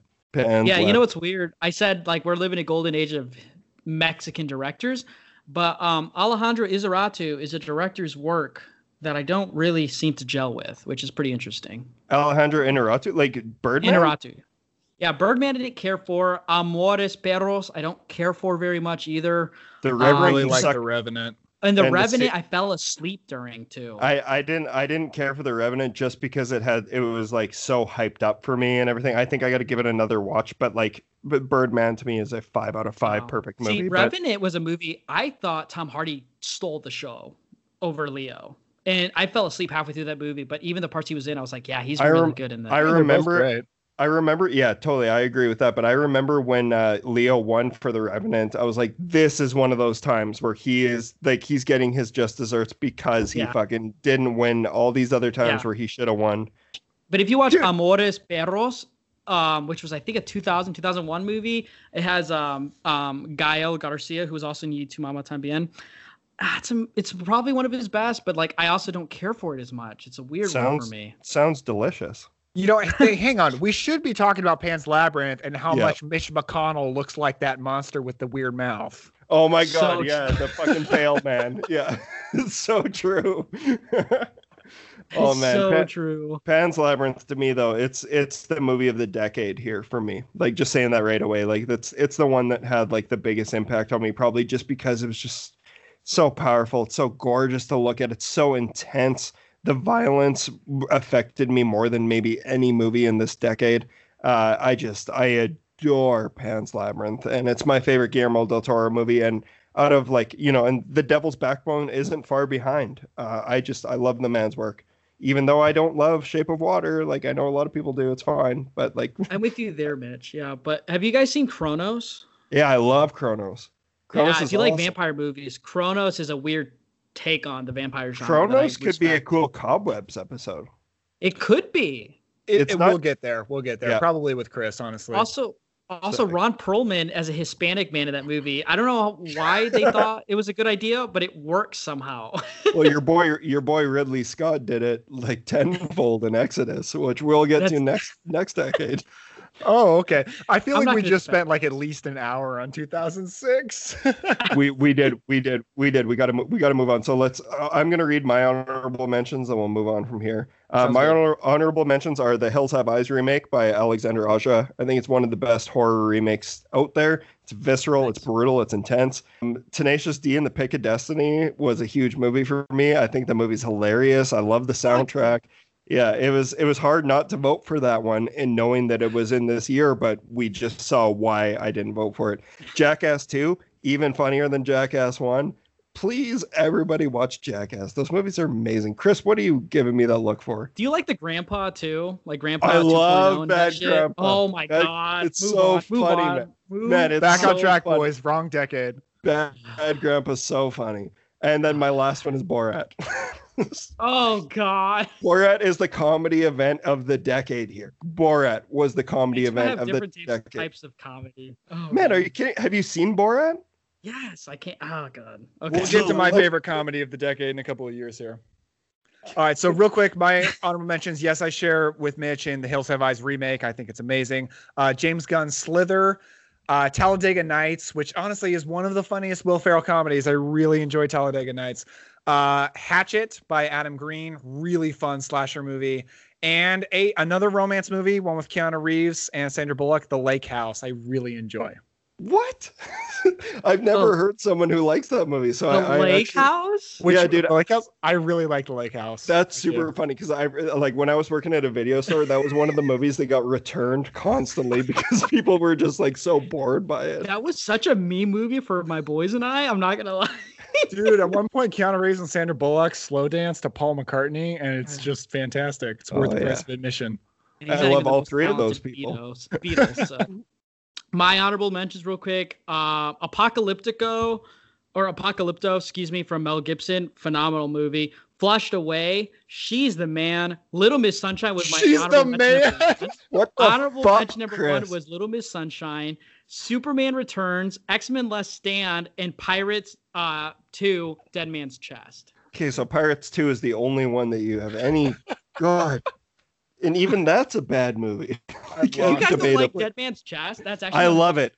No, I love it, but watched of the Pirates trilogy. Yeah, I would agree because I'm a sea guy. Like I like ocean monsters and sea monsters. So it. Oh my God, man, she's the man. What? I love soccer, and that movie's all about soccer, and it has comedy in it. And Amanda Bynes during that time was untouchable, in my opinion. No, Hilary Duff over Amanda Bynes every single day of the week. Really? Every day of the week. Every single day. I love Hilary Duff, but Amanda Bynes and the Amanda Bynes Show was low key my shit. Also, girls, What a Girl Wants with Amanda Bynes with Colin Firth is actually fucking lit.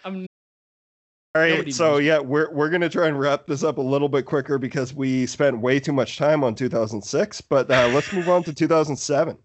So Daniel, who won in 2007? What movie won in 2007? So the Coen Brothers, No Country for Old Men, won in 2007, and no more conversation about the movie for now because we will talk about it later. I can guarantee. So Mitch Oliver, you get the first pick for 2007. All right, my first pick is my favorite Paul Thomas Anderson movie out of all of his films, and that is There Will Be Blood. Daniel Day-Lewis, There Will Be Blood. It's one of my favorite movies of all time, so I needed to give it some representation here, and I'm happy Chris is dancing to this. Fuck yeah, I wish people could see Chris's dance. Sounds good. This 2007 was a big Oscar year because of the battle of like the two Western movies about masculinity. When one of them was There Will Be Blood, and the other one was my first nomination, No Country for Old Men, which I very much love. This was an Oscar year where like it's embedded in my mind just as much as 2003 with Return of the King. And both those movies are fantastic. But my first nominee has to be Trick or Treat, the anthology horror movie. That was my honorable mention if it wasn't going to make the list because those first two movies are phenomenal. But yeah, Trick or Treat. Good pick. Oh, I'm so glad you did that because Trick or Treat was my next nomination, but there was another movie that was so close. But now I don't have that. I don't have that difficult decision. I can nominate. This was a year where we turned it around in terms of like my movie love, where it's like pretentious movies and like that shit, you know? Yeah. And here's where, okay, so I'm not going to nominate Before the Devil Knows You're Dead because I know neither of you guys have seen it, but that needs to be on your guys' list because that was my second pick here. I'm going to go with you know what? No, fuck it. Hot Rod. I'm going with Hot Rod. Hot Rod is a hilarious movie, and I get that it's going up against There Will Be Blood and No Country for Old Men. But I got to give it some representation because that movie is hilarious. And I know that both of you guys probably saw my tweets this week, and I know Daniel was messaging me about it, but I watched Popstar 3 times this weekend. And I do love Popstar a little bit more. It's edged its way a little bit above Hot Rod for me, but Hot Rod is still an incredible comedy. And it was like one of the most quoted movies among my friends and I when it came out. I will never forget. You look pretty. What? Oh, I said you look shitty. Yeah. Oh, man. So that means it is my pick next. So I'm going to pick my personal, to this day, my favorite Pixar movie, Ratatouille. Ooh, nice. That's a great pick. I've never heard someone say that. That's both of your guys' favorites? Yeah, that's my number one Pixar too. Well, oh my God. It's a great movie. Recently, when Daniel and I saw each other at his parents' house, he put it on and I couldn't have been happier. It's like, yeah, I especially like maybe my favorite scene in all of Pixar is the montage to that French song, which I can't tell you what the title of it is, but I love that song, and they're cooking to that montage, and Linguini is falling in love with that female chef who is like one of the most attractive animated characters to me. Like, I'll stand that girl to the day I die. Princess Jasmine. I love that montage. It's a great movie. Le Feastin', and it's perfect. I play it all the time when I cook. But yeah, I'm so glad you know. Chris, what's your last pick for 2007? My last pick for 2007 in a year that's so good. This is one of my favorite movies. It's Ellen Page, Michael Cera, and Juno. I love this coming of age movie about teenage pregnancy. It has Jason Bateman in it as well, and J.K. Simmons. I love this movie. I wasn't allowed to watch it at first when it came out because of the teenage pregnancy thing, but once I did get to watch it, I love it. Absolutely. All right, so let's get to eliminations. All right, Mitch, you got the first elimination. Oh God. Okay, Juno. Sorry. I don't like Juno either. I'm glad you did it. I'm not a Juno fan, but I respect that you love it. That's totally cool. It's just not a movie for me.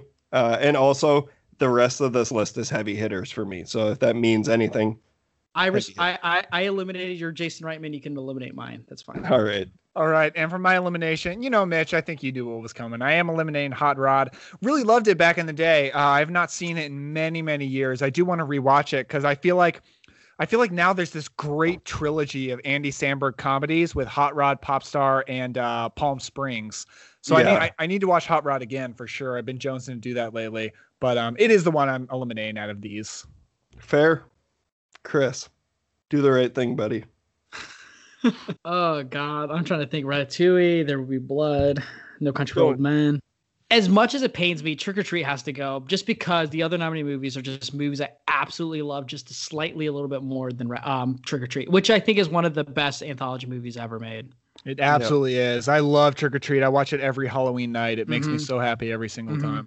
Yeah, I went to the Universal Horror Nights and they had a Trick or Treat maze, and it was phenomenal. It was so cool. So jealous. I went the year after that. And it has a Brian Cox segment. Yep. It's perfect. A great Brian Cox segment. Jesus Christ. Sorry. All right, and the final elimination goes to Chris Hurtado. There Will Be Blood, No Country for Old Men, and Ratatouille. Chris, please. Shit. It would come to me. I really care about this year. I do too. This was the year where it made me like think about like hardcore cinema and like director works and stuff. But where I'm at now in my life, No Country has to go. Yes.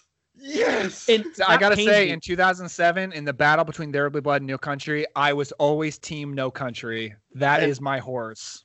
And for me, go ahead, Mitch. Go, Mitch. I'm with you entirely, Chris. I know where you're going. I am all in on There Will Be Blood over No Country for Old Men. No Country for Old Men is a great movie. It is really good, but I honestly do not think that it compares to There Will Be Blood. And this conversation, this debate happens all the time. And it is always No Country for Old Men beating out There Will Be Blood. And the people that I know, like everyone's like, what are you talking about? No Country is so much better. In my mind, There Will Be Blood is the clear-cut winner. That being said, No Country for Old Men is a great movie. But I love the fact that we're choosing between Ratatouille and There Will Be Blood. Oh, sad to see No Country go. My boys, the Coen brothers. I think it was clear from that last episode. I love them. But they got their due in real life, so that's okay. Yeah. That's okay. Here's the thing about real quick, No Country for Old Men. That ending is still an ending in a movie where I think about like that's a perfect way to end that kind of movie. Like that's a perfect ending. Yeah, great. So now we're choosing between There Will Be Blood and Ratatouille. I drink your milkshake. I drink it up. Don't bully me. I'm going to be the dissenting vote for Ratatouille, but There Will Be Blood wins Best Picture. Love it. There Will Be Blood is really good. I don't want to put off like I don't like it because I do really like it. Yeah, it's such a great movie. That's a movie that when I saw the trailer for it, I was like, talk about a movie I couldn't give less of a fuck about. There Will Be Blood. And I was like, but it's P.T. Anderson. I love everything that guy's ever done. I need to see it. And then when I saw it, I was like, oh, this is one of the best movies I've ever seen in my life. And I stand by that. My dad showed me that movie as a library movie rental, and he loved it, and I loved it too. So ever since that day, I've always watched it and thought like, oh, this movie's perfect. And I think it's a little bit to my dad showing it to me. Phenomenal movie. I'm happy it could get its due here. Sorry, Daniel. No, it's okay. It's okay. But Ratatouille is Pixar's best movie. Let's not get this mistaken, though. My favorite's Monsters, Inc., but I do really love Ratatouille. That would be in my top 3 or 5 at least. Sounds good. So 2008 is when Danny Boyle won. Wait. Oh, honorable mentions. My bad, dude. I'll go quick. I already said Before the Devil Knows You're Dead. Eastern Promises is a movie that I was going to nominate, but I saw that Daniel didn't love it as much as I do, so I knew just right away to not get it in there. But it's still good. It's a good movie. I choose Eastern Promises over History of Violence, honestly. Like, that's how much I love that movie. I think Eastern Promises is a phenomenal film. Not to say that History of Violence isn't, but it's the one that really, really got to me out of the two. Love that movie. The Lookout with Joseph Gordon-Levitt and Jeff Daniels. It's just a really great heist movie. Highly recommend it. The Mist is one of my favorite modern horror movies. I love the ending. I know I was talking to a couple friends today who hate it, and I love the ending of The Mist. I think it's perfect. Hot Fuzz, Trick or Treat, Superbad, which is a movie that got a little bit talked down on the episode with Daniel and Matt Bledsoe talking about comedies. I think you guys are crazy and you don't realize, like, for example, I grew up with Superbad. Like, those were the people that I was in high school with. It was just, and it stuck around for me. I still think it's hilarious till this day. I think it's one of the funniest movies ever made. And it's one of those movies that's been so heavily quoted and people know it so well that I think it's like it needs to rest for a little bit before people can really give it the love it deserves. And my last honorable mention is a movie that I love that a lot of people don't, is Alpha Dog with Emile Hirsch, Justin Timberlake, Anton Yelchin. I love that movie. It's just a really, really solid sort of gangster cautionary tale, a teen cautionary tale. I love that movie. If you haven't seen it, you got to see it. Those are all my honorable mentions. So I've only got one that nobody's mentioned yet, so I'll just mention it. It is, in my opinion, the 2000 successor to The Princess Bride. It is Stardust. I love Stardust. It is a fantasy movie, romantic adventure in the best possible way. I just think it's so much fun. Stardust. I've never heard of this. This sounds great. It's really great. It's starring Charlie Cox, who is Daredevil from the Netflix show. Yeah. Michelle Pfeiffer. Yeah, Did yeah, you and say Robert it's De a Niro. Did you say it's a sequel to Princess Bride? No, I just said that it is a Princess Bride-like movie, but no, it is not a sequel. Oh, okay. Nice. I need to check that out. But real quick though, Mom needs a pubi salad and I need some Sathon dressing is all I'm fucking saying about Superbad. I love that fucking quote. And Dave Franco's in it too. And he's like, what the fuck, dude? We're down 2-1. It's fucking soccer. Calm down. It's soccer. Yeah. I love Superbad, but Booksmart has overtaken that movie. Let's see. Honorable mentions. 28 Weeks Later, Halloween from Rob Zombie, Wreck, so The good. Mist, Hot Fuzz, Norbit with Eddie Murphy. He plays 3 characters. That's impressive. Norbit. Charlie Bartlett with the late Anton Yelchin, Ocean's 13, Margot at the Wedding, underrated Noah Baumbach film, and Dewey Cox Walk Hard. Oh my God, man. I just watched Dewey Cox again the other night. It's I cannot believe that's not on my list. That's one of my favorite movies. Walk Hard. Yeah, so good. So good. Oh God, I love Walk Hard. Like I watched Walk Hard and Pop Star in the same day, and that's just straight joy and laughter. That's a blessed double right there, actually. Oh man. God damn. Yeah, I love Walk Hard. Wrong kid, Dad. Moving Okay. on, 2008. So 2008, this is when Danny Boyle won Best Picture in Real Life with Slumdog Millionaire. But let's see if Slumdog Millionaire gets mentioned again. So looks like I've got first pick. What would probably be my first pick? I'm going to hold off because I will be shocked if Mitch does not nominate it. So he's probably going to handle that. I'm going to nominate what is my personal favorite comedy of this decade. It is one of the most rewatchable movies ever made for me. It is Forgetting Sarah Marshall. I love this movie with all of my heart. I can watch it anytime. It will always make me happy. I love Forgetting Sarah Marshall. Hell yeah. Great movie. Were you, by chance, though, were you talking about 2 comedies? No. Oh my God. I don't think I'm going to mention what you think I'm going to mention, but we'll see. That's okay. I'll nominate it next. It's all good. Who's next? Hey, but I don't stand getting Sarah Marshall. I'm not going to lie. Oh, it's a great movie. Call me crazy, but I'm a huge fan of this movie. It's 10,000 BC. I'd have to nominate it. I don't know. I love like these ancient like I don't know, like action adventure movies. 10,000 BC is one of them. I saw it in theaters and I absolutely loved it, and I rewatched it a lot growing up. Daniel's response to that was my favorite thing I've ever seen. He just started blinking rapidly. It was like, what? I've never seen this movie. I've never heard of it being a movie anyone should watch. So no. I'm not a fan of like prehistoric movies though. Like even like I love Hammer movies, but they put out, I think it's, what is it called? 1 million years BC, and it is not a Hammer movie that I stan. Like caveman movies are not my jam. Well, 10,000 BC is a pretty solid one. All right. So I'm going with my first pick. My first pick is I'm gonna just change up the tone a little bit here. One of my favorite vampire movies of all time, Let the Right One In. That was my next pick that I said. Okay. All right. Awesome. Yeah, that's Let the Right One In. It's just like probably my favorite vampire movie right next to Fright Night. It's really, really hard because they're both so different. But the movie just affected me in such a profound way. And I love the ending. It's one of my favorite endings in any horror movies is Let the Right One In. Just a beautiful story. And I love that movie. Oh man, God, this is tough because Let the Right One In was my next pick. I've got a lot of honorable mentions I can pick. Though I am, God, this is tough. There are 3 superhero movies from this year that I'm a huge fan of. Oh yeah. But I am gonna go with the introduction to the Marvel Cinematic Universe, Iron Man. I do to this day. I still love Iron Man. I do still think it's one of the best Marvel movies. They just, there's so many movies these days that try to introduce cinematic universes and they do it badly. And Iron Man doesn't really introduce a universe until an end credit scene. It's just like, we're going to make a awesome, great movie that everyone cannot possibly help but enjoy. And they just do it, and they cast the best actor possible for the lead, and they just did everything right. And Iron Man is awesome. It's my favorite of the entire MCU. Right like, on, dude. Like aside from the Tobey Maguire movies, like we're not counting those, just the actual MCU. Iron Man, the original Iron Man, it doesn't get any better than that, man. So good. Chris, you can calm down. Do you No, not that's like fine. Iron Man?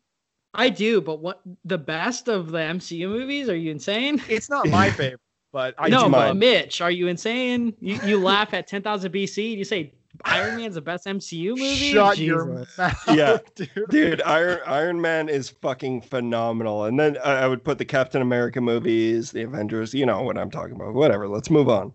Okay. Yeah, my second nominee, I personally like this movie a lot. Slumdog Millionaire, the movie that did get nominated. I love that movie. That's my second pick. Great I've movie. never seen Slumdog Millionaire. It's Danny I think, Boyle. So good. yeah, and Daniel, I think you would actually really like Slumdog Millionaire. It's a really good movie. It deserved to win. But I'm gonna give a dark horse mention to.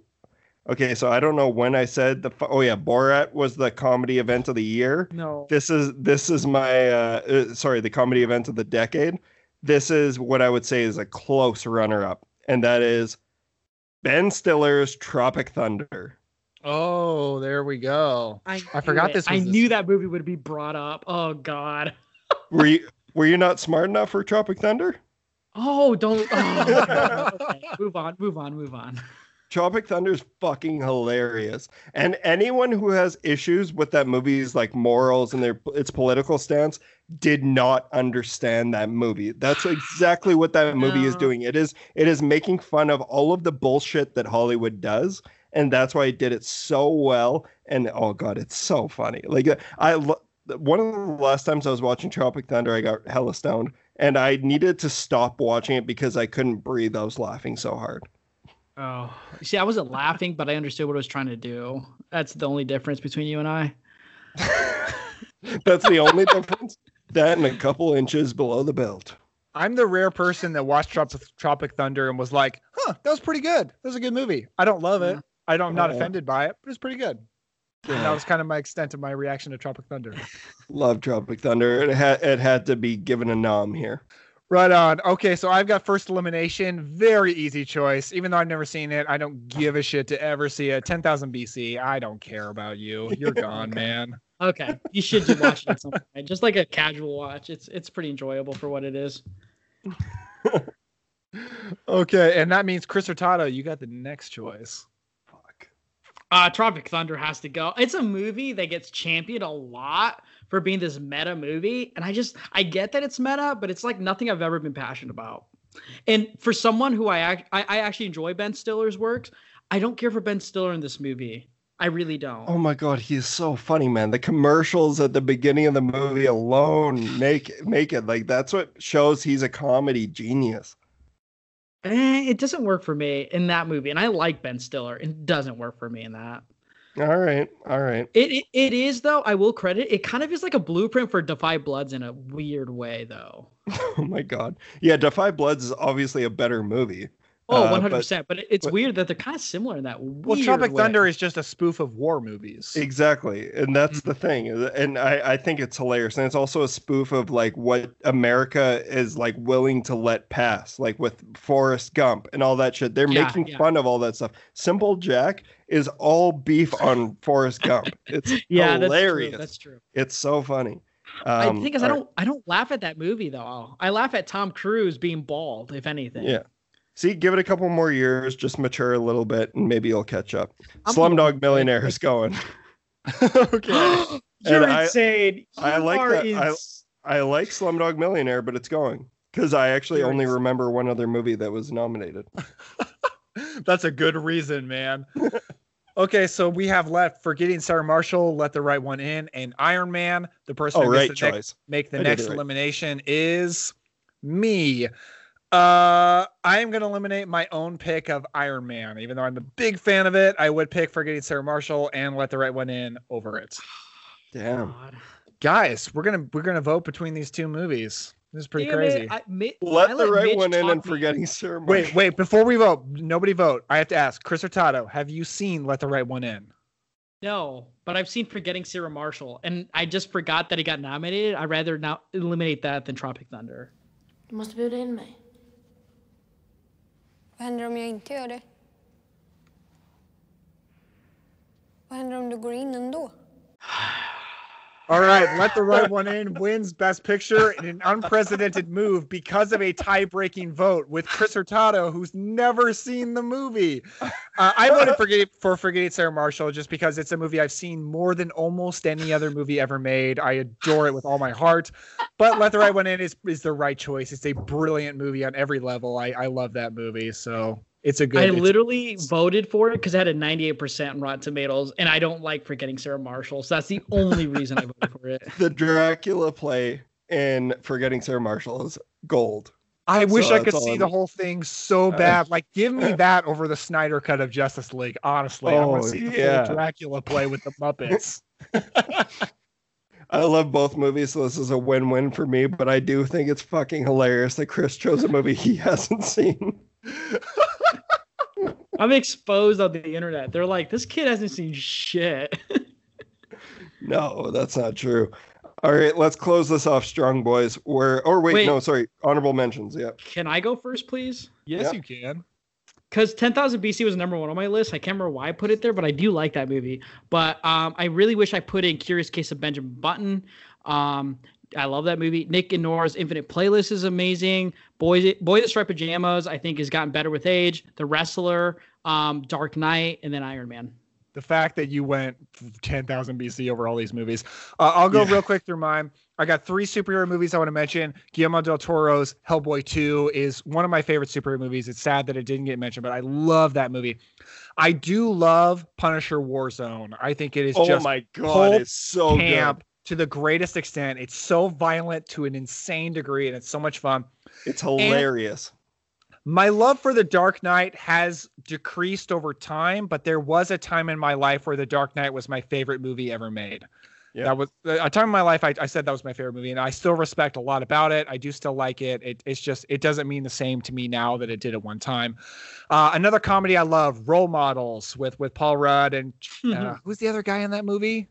Sean Scott. The guy fucking Stifler.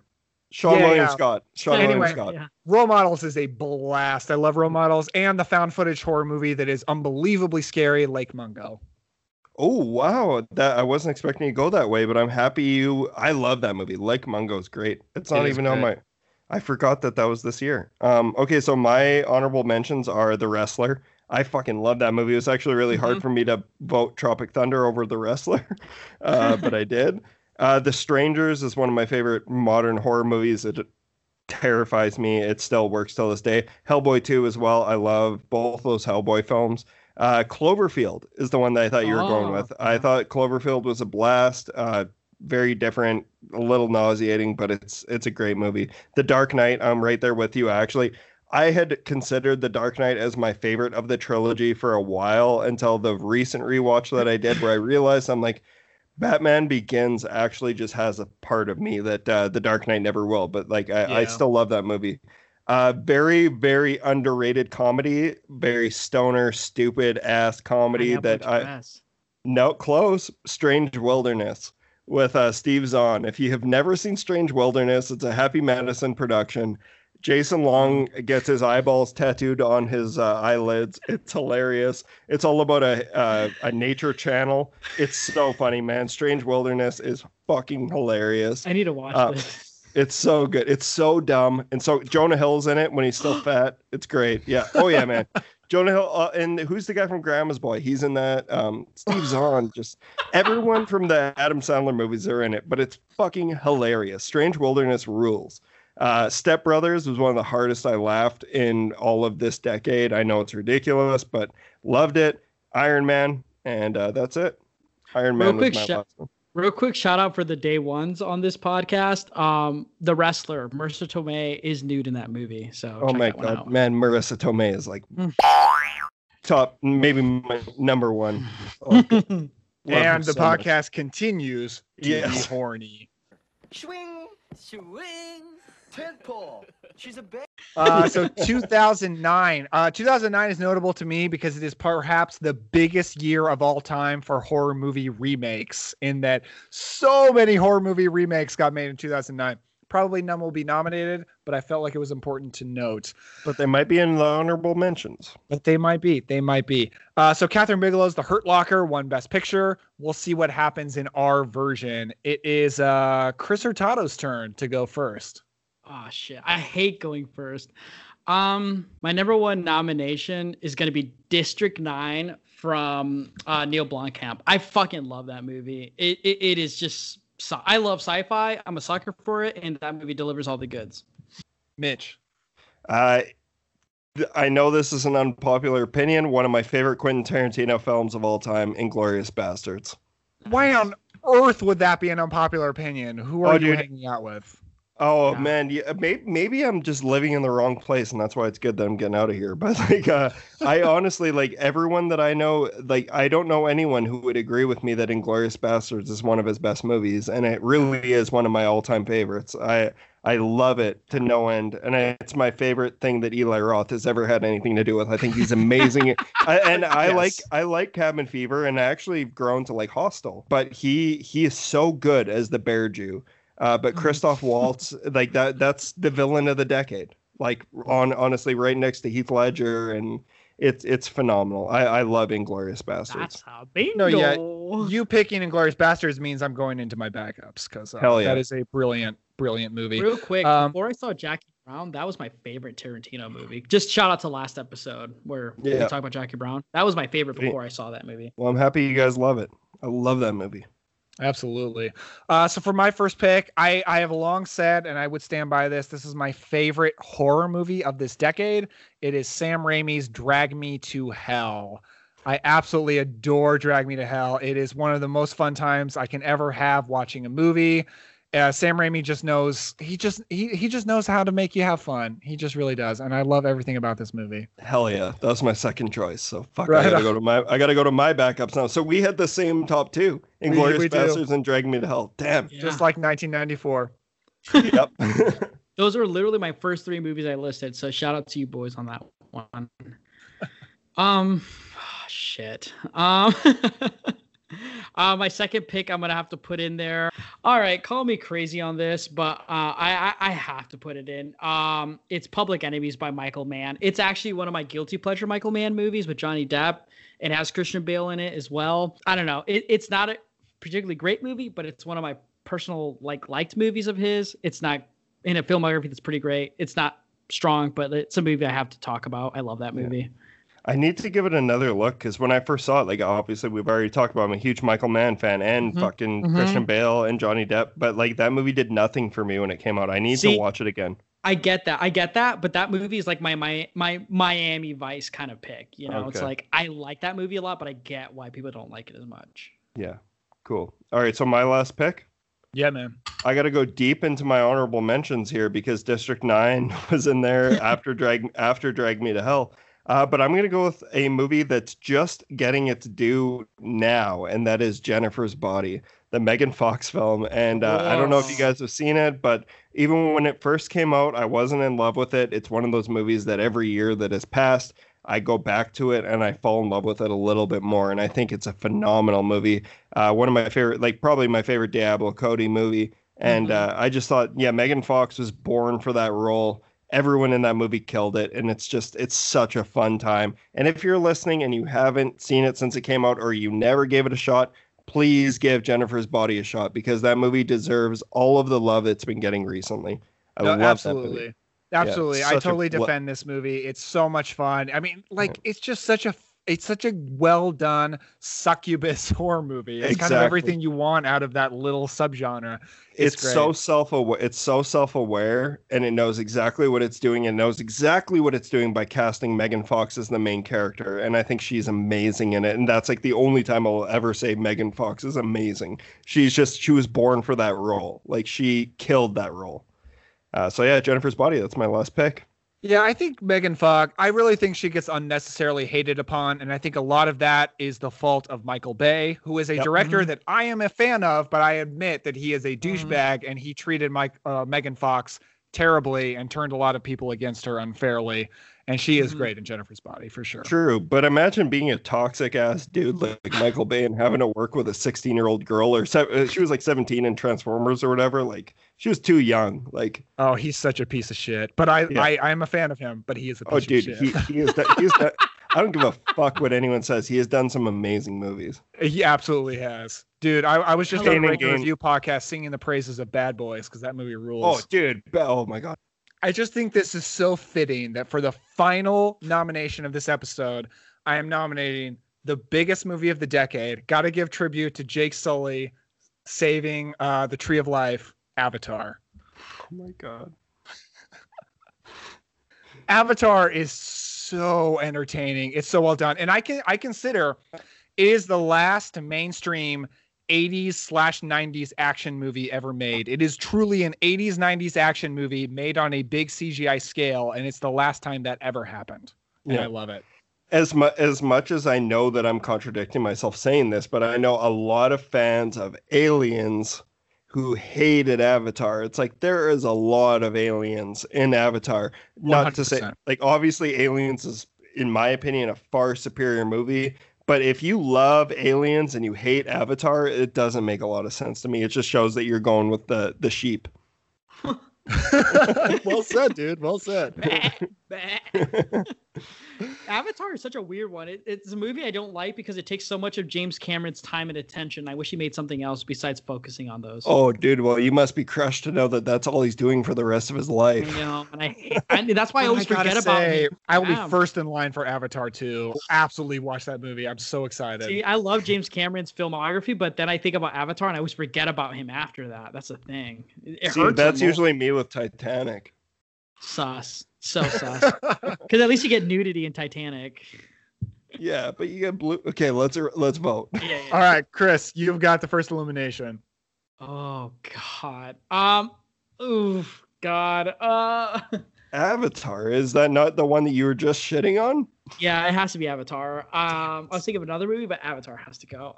It's a movie I don't hate, but it is a movie I don't really even like, if that makes sense. I'm with you on that, actually. Yeah. And that's the problem, though, is I saw it 4 times in theaters, so it's I shot myself in the foot. 3D in theaters too, and I remember thinking it's fine, and I also remember thinking, man, I don't care for this at all, and I'm not one of those guys who's like, it's Dancing with Wolves with blue people. I'm not one of those guys. I just don't think it's that great. Yeah, fair. All right, Mitch, who's next? You got the next elimination. Oh, Public Enemies. I'm sorry, but I need to give it another look. No, there's some very heavy hitters this year. I just realized it's going to just only get harder each episode. Yeah. You should next real quick. It's going to be brutal.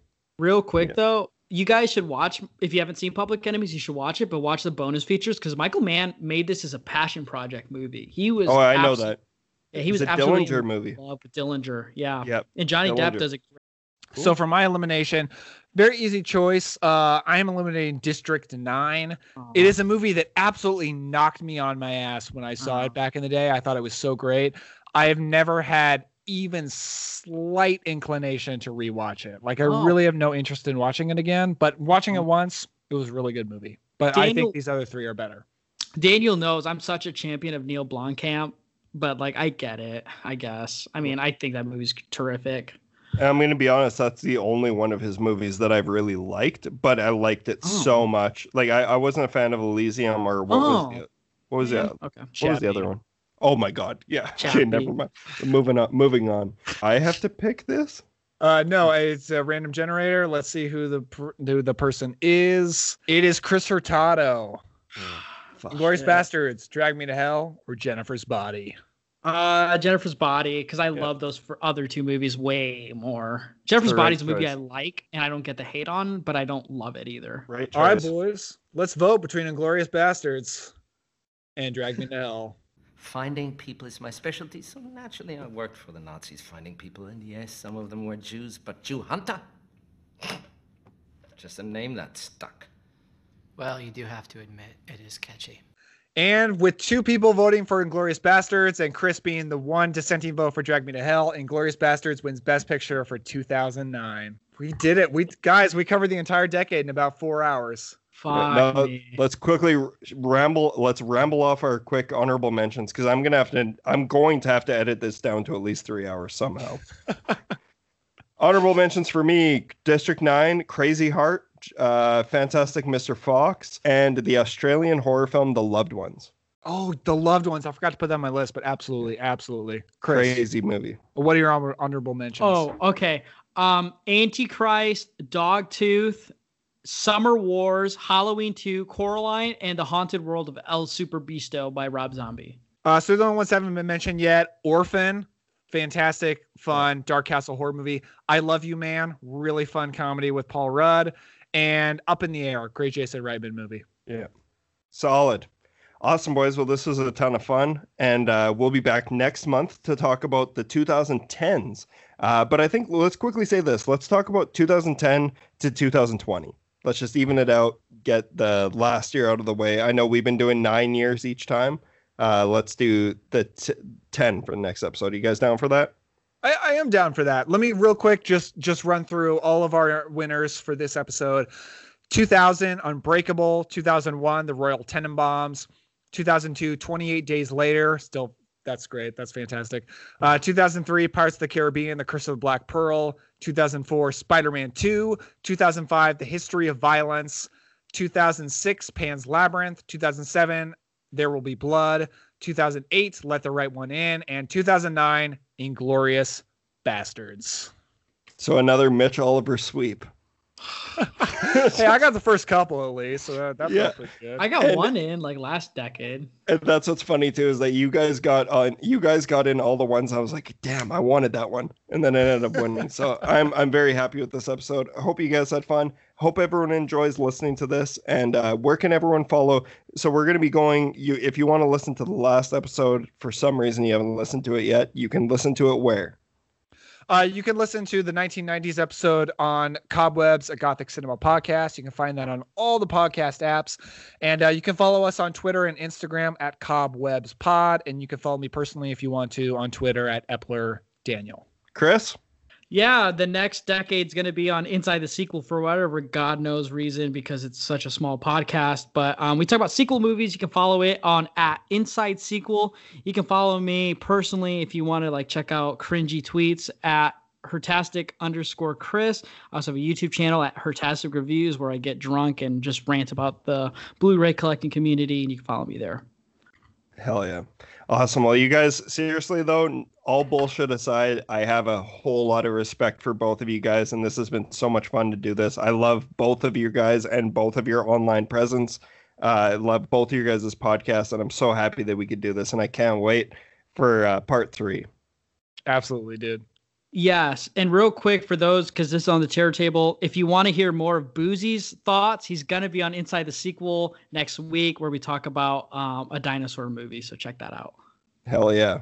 Awesome. All right, well, we'll see you guys next time on the Terror Table, but also next time on Inside the Sequel. Good night, everyone. I mean, good morning, or whatever.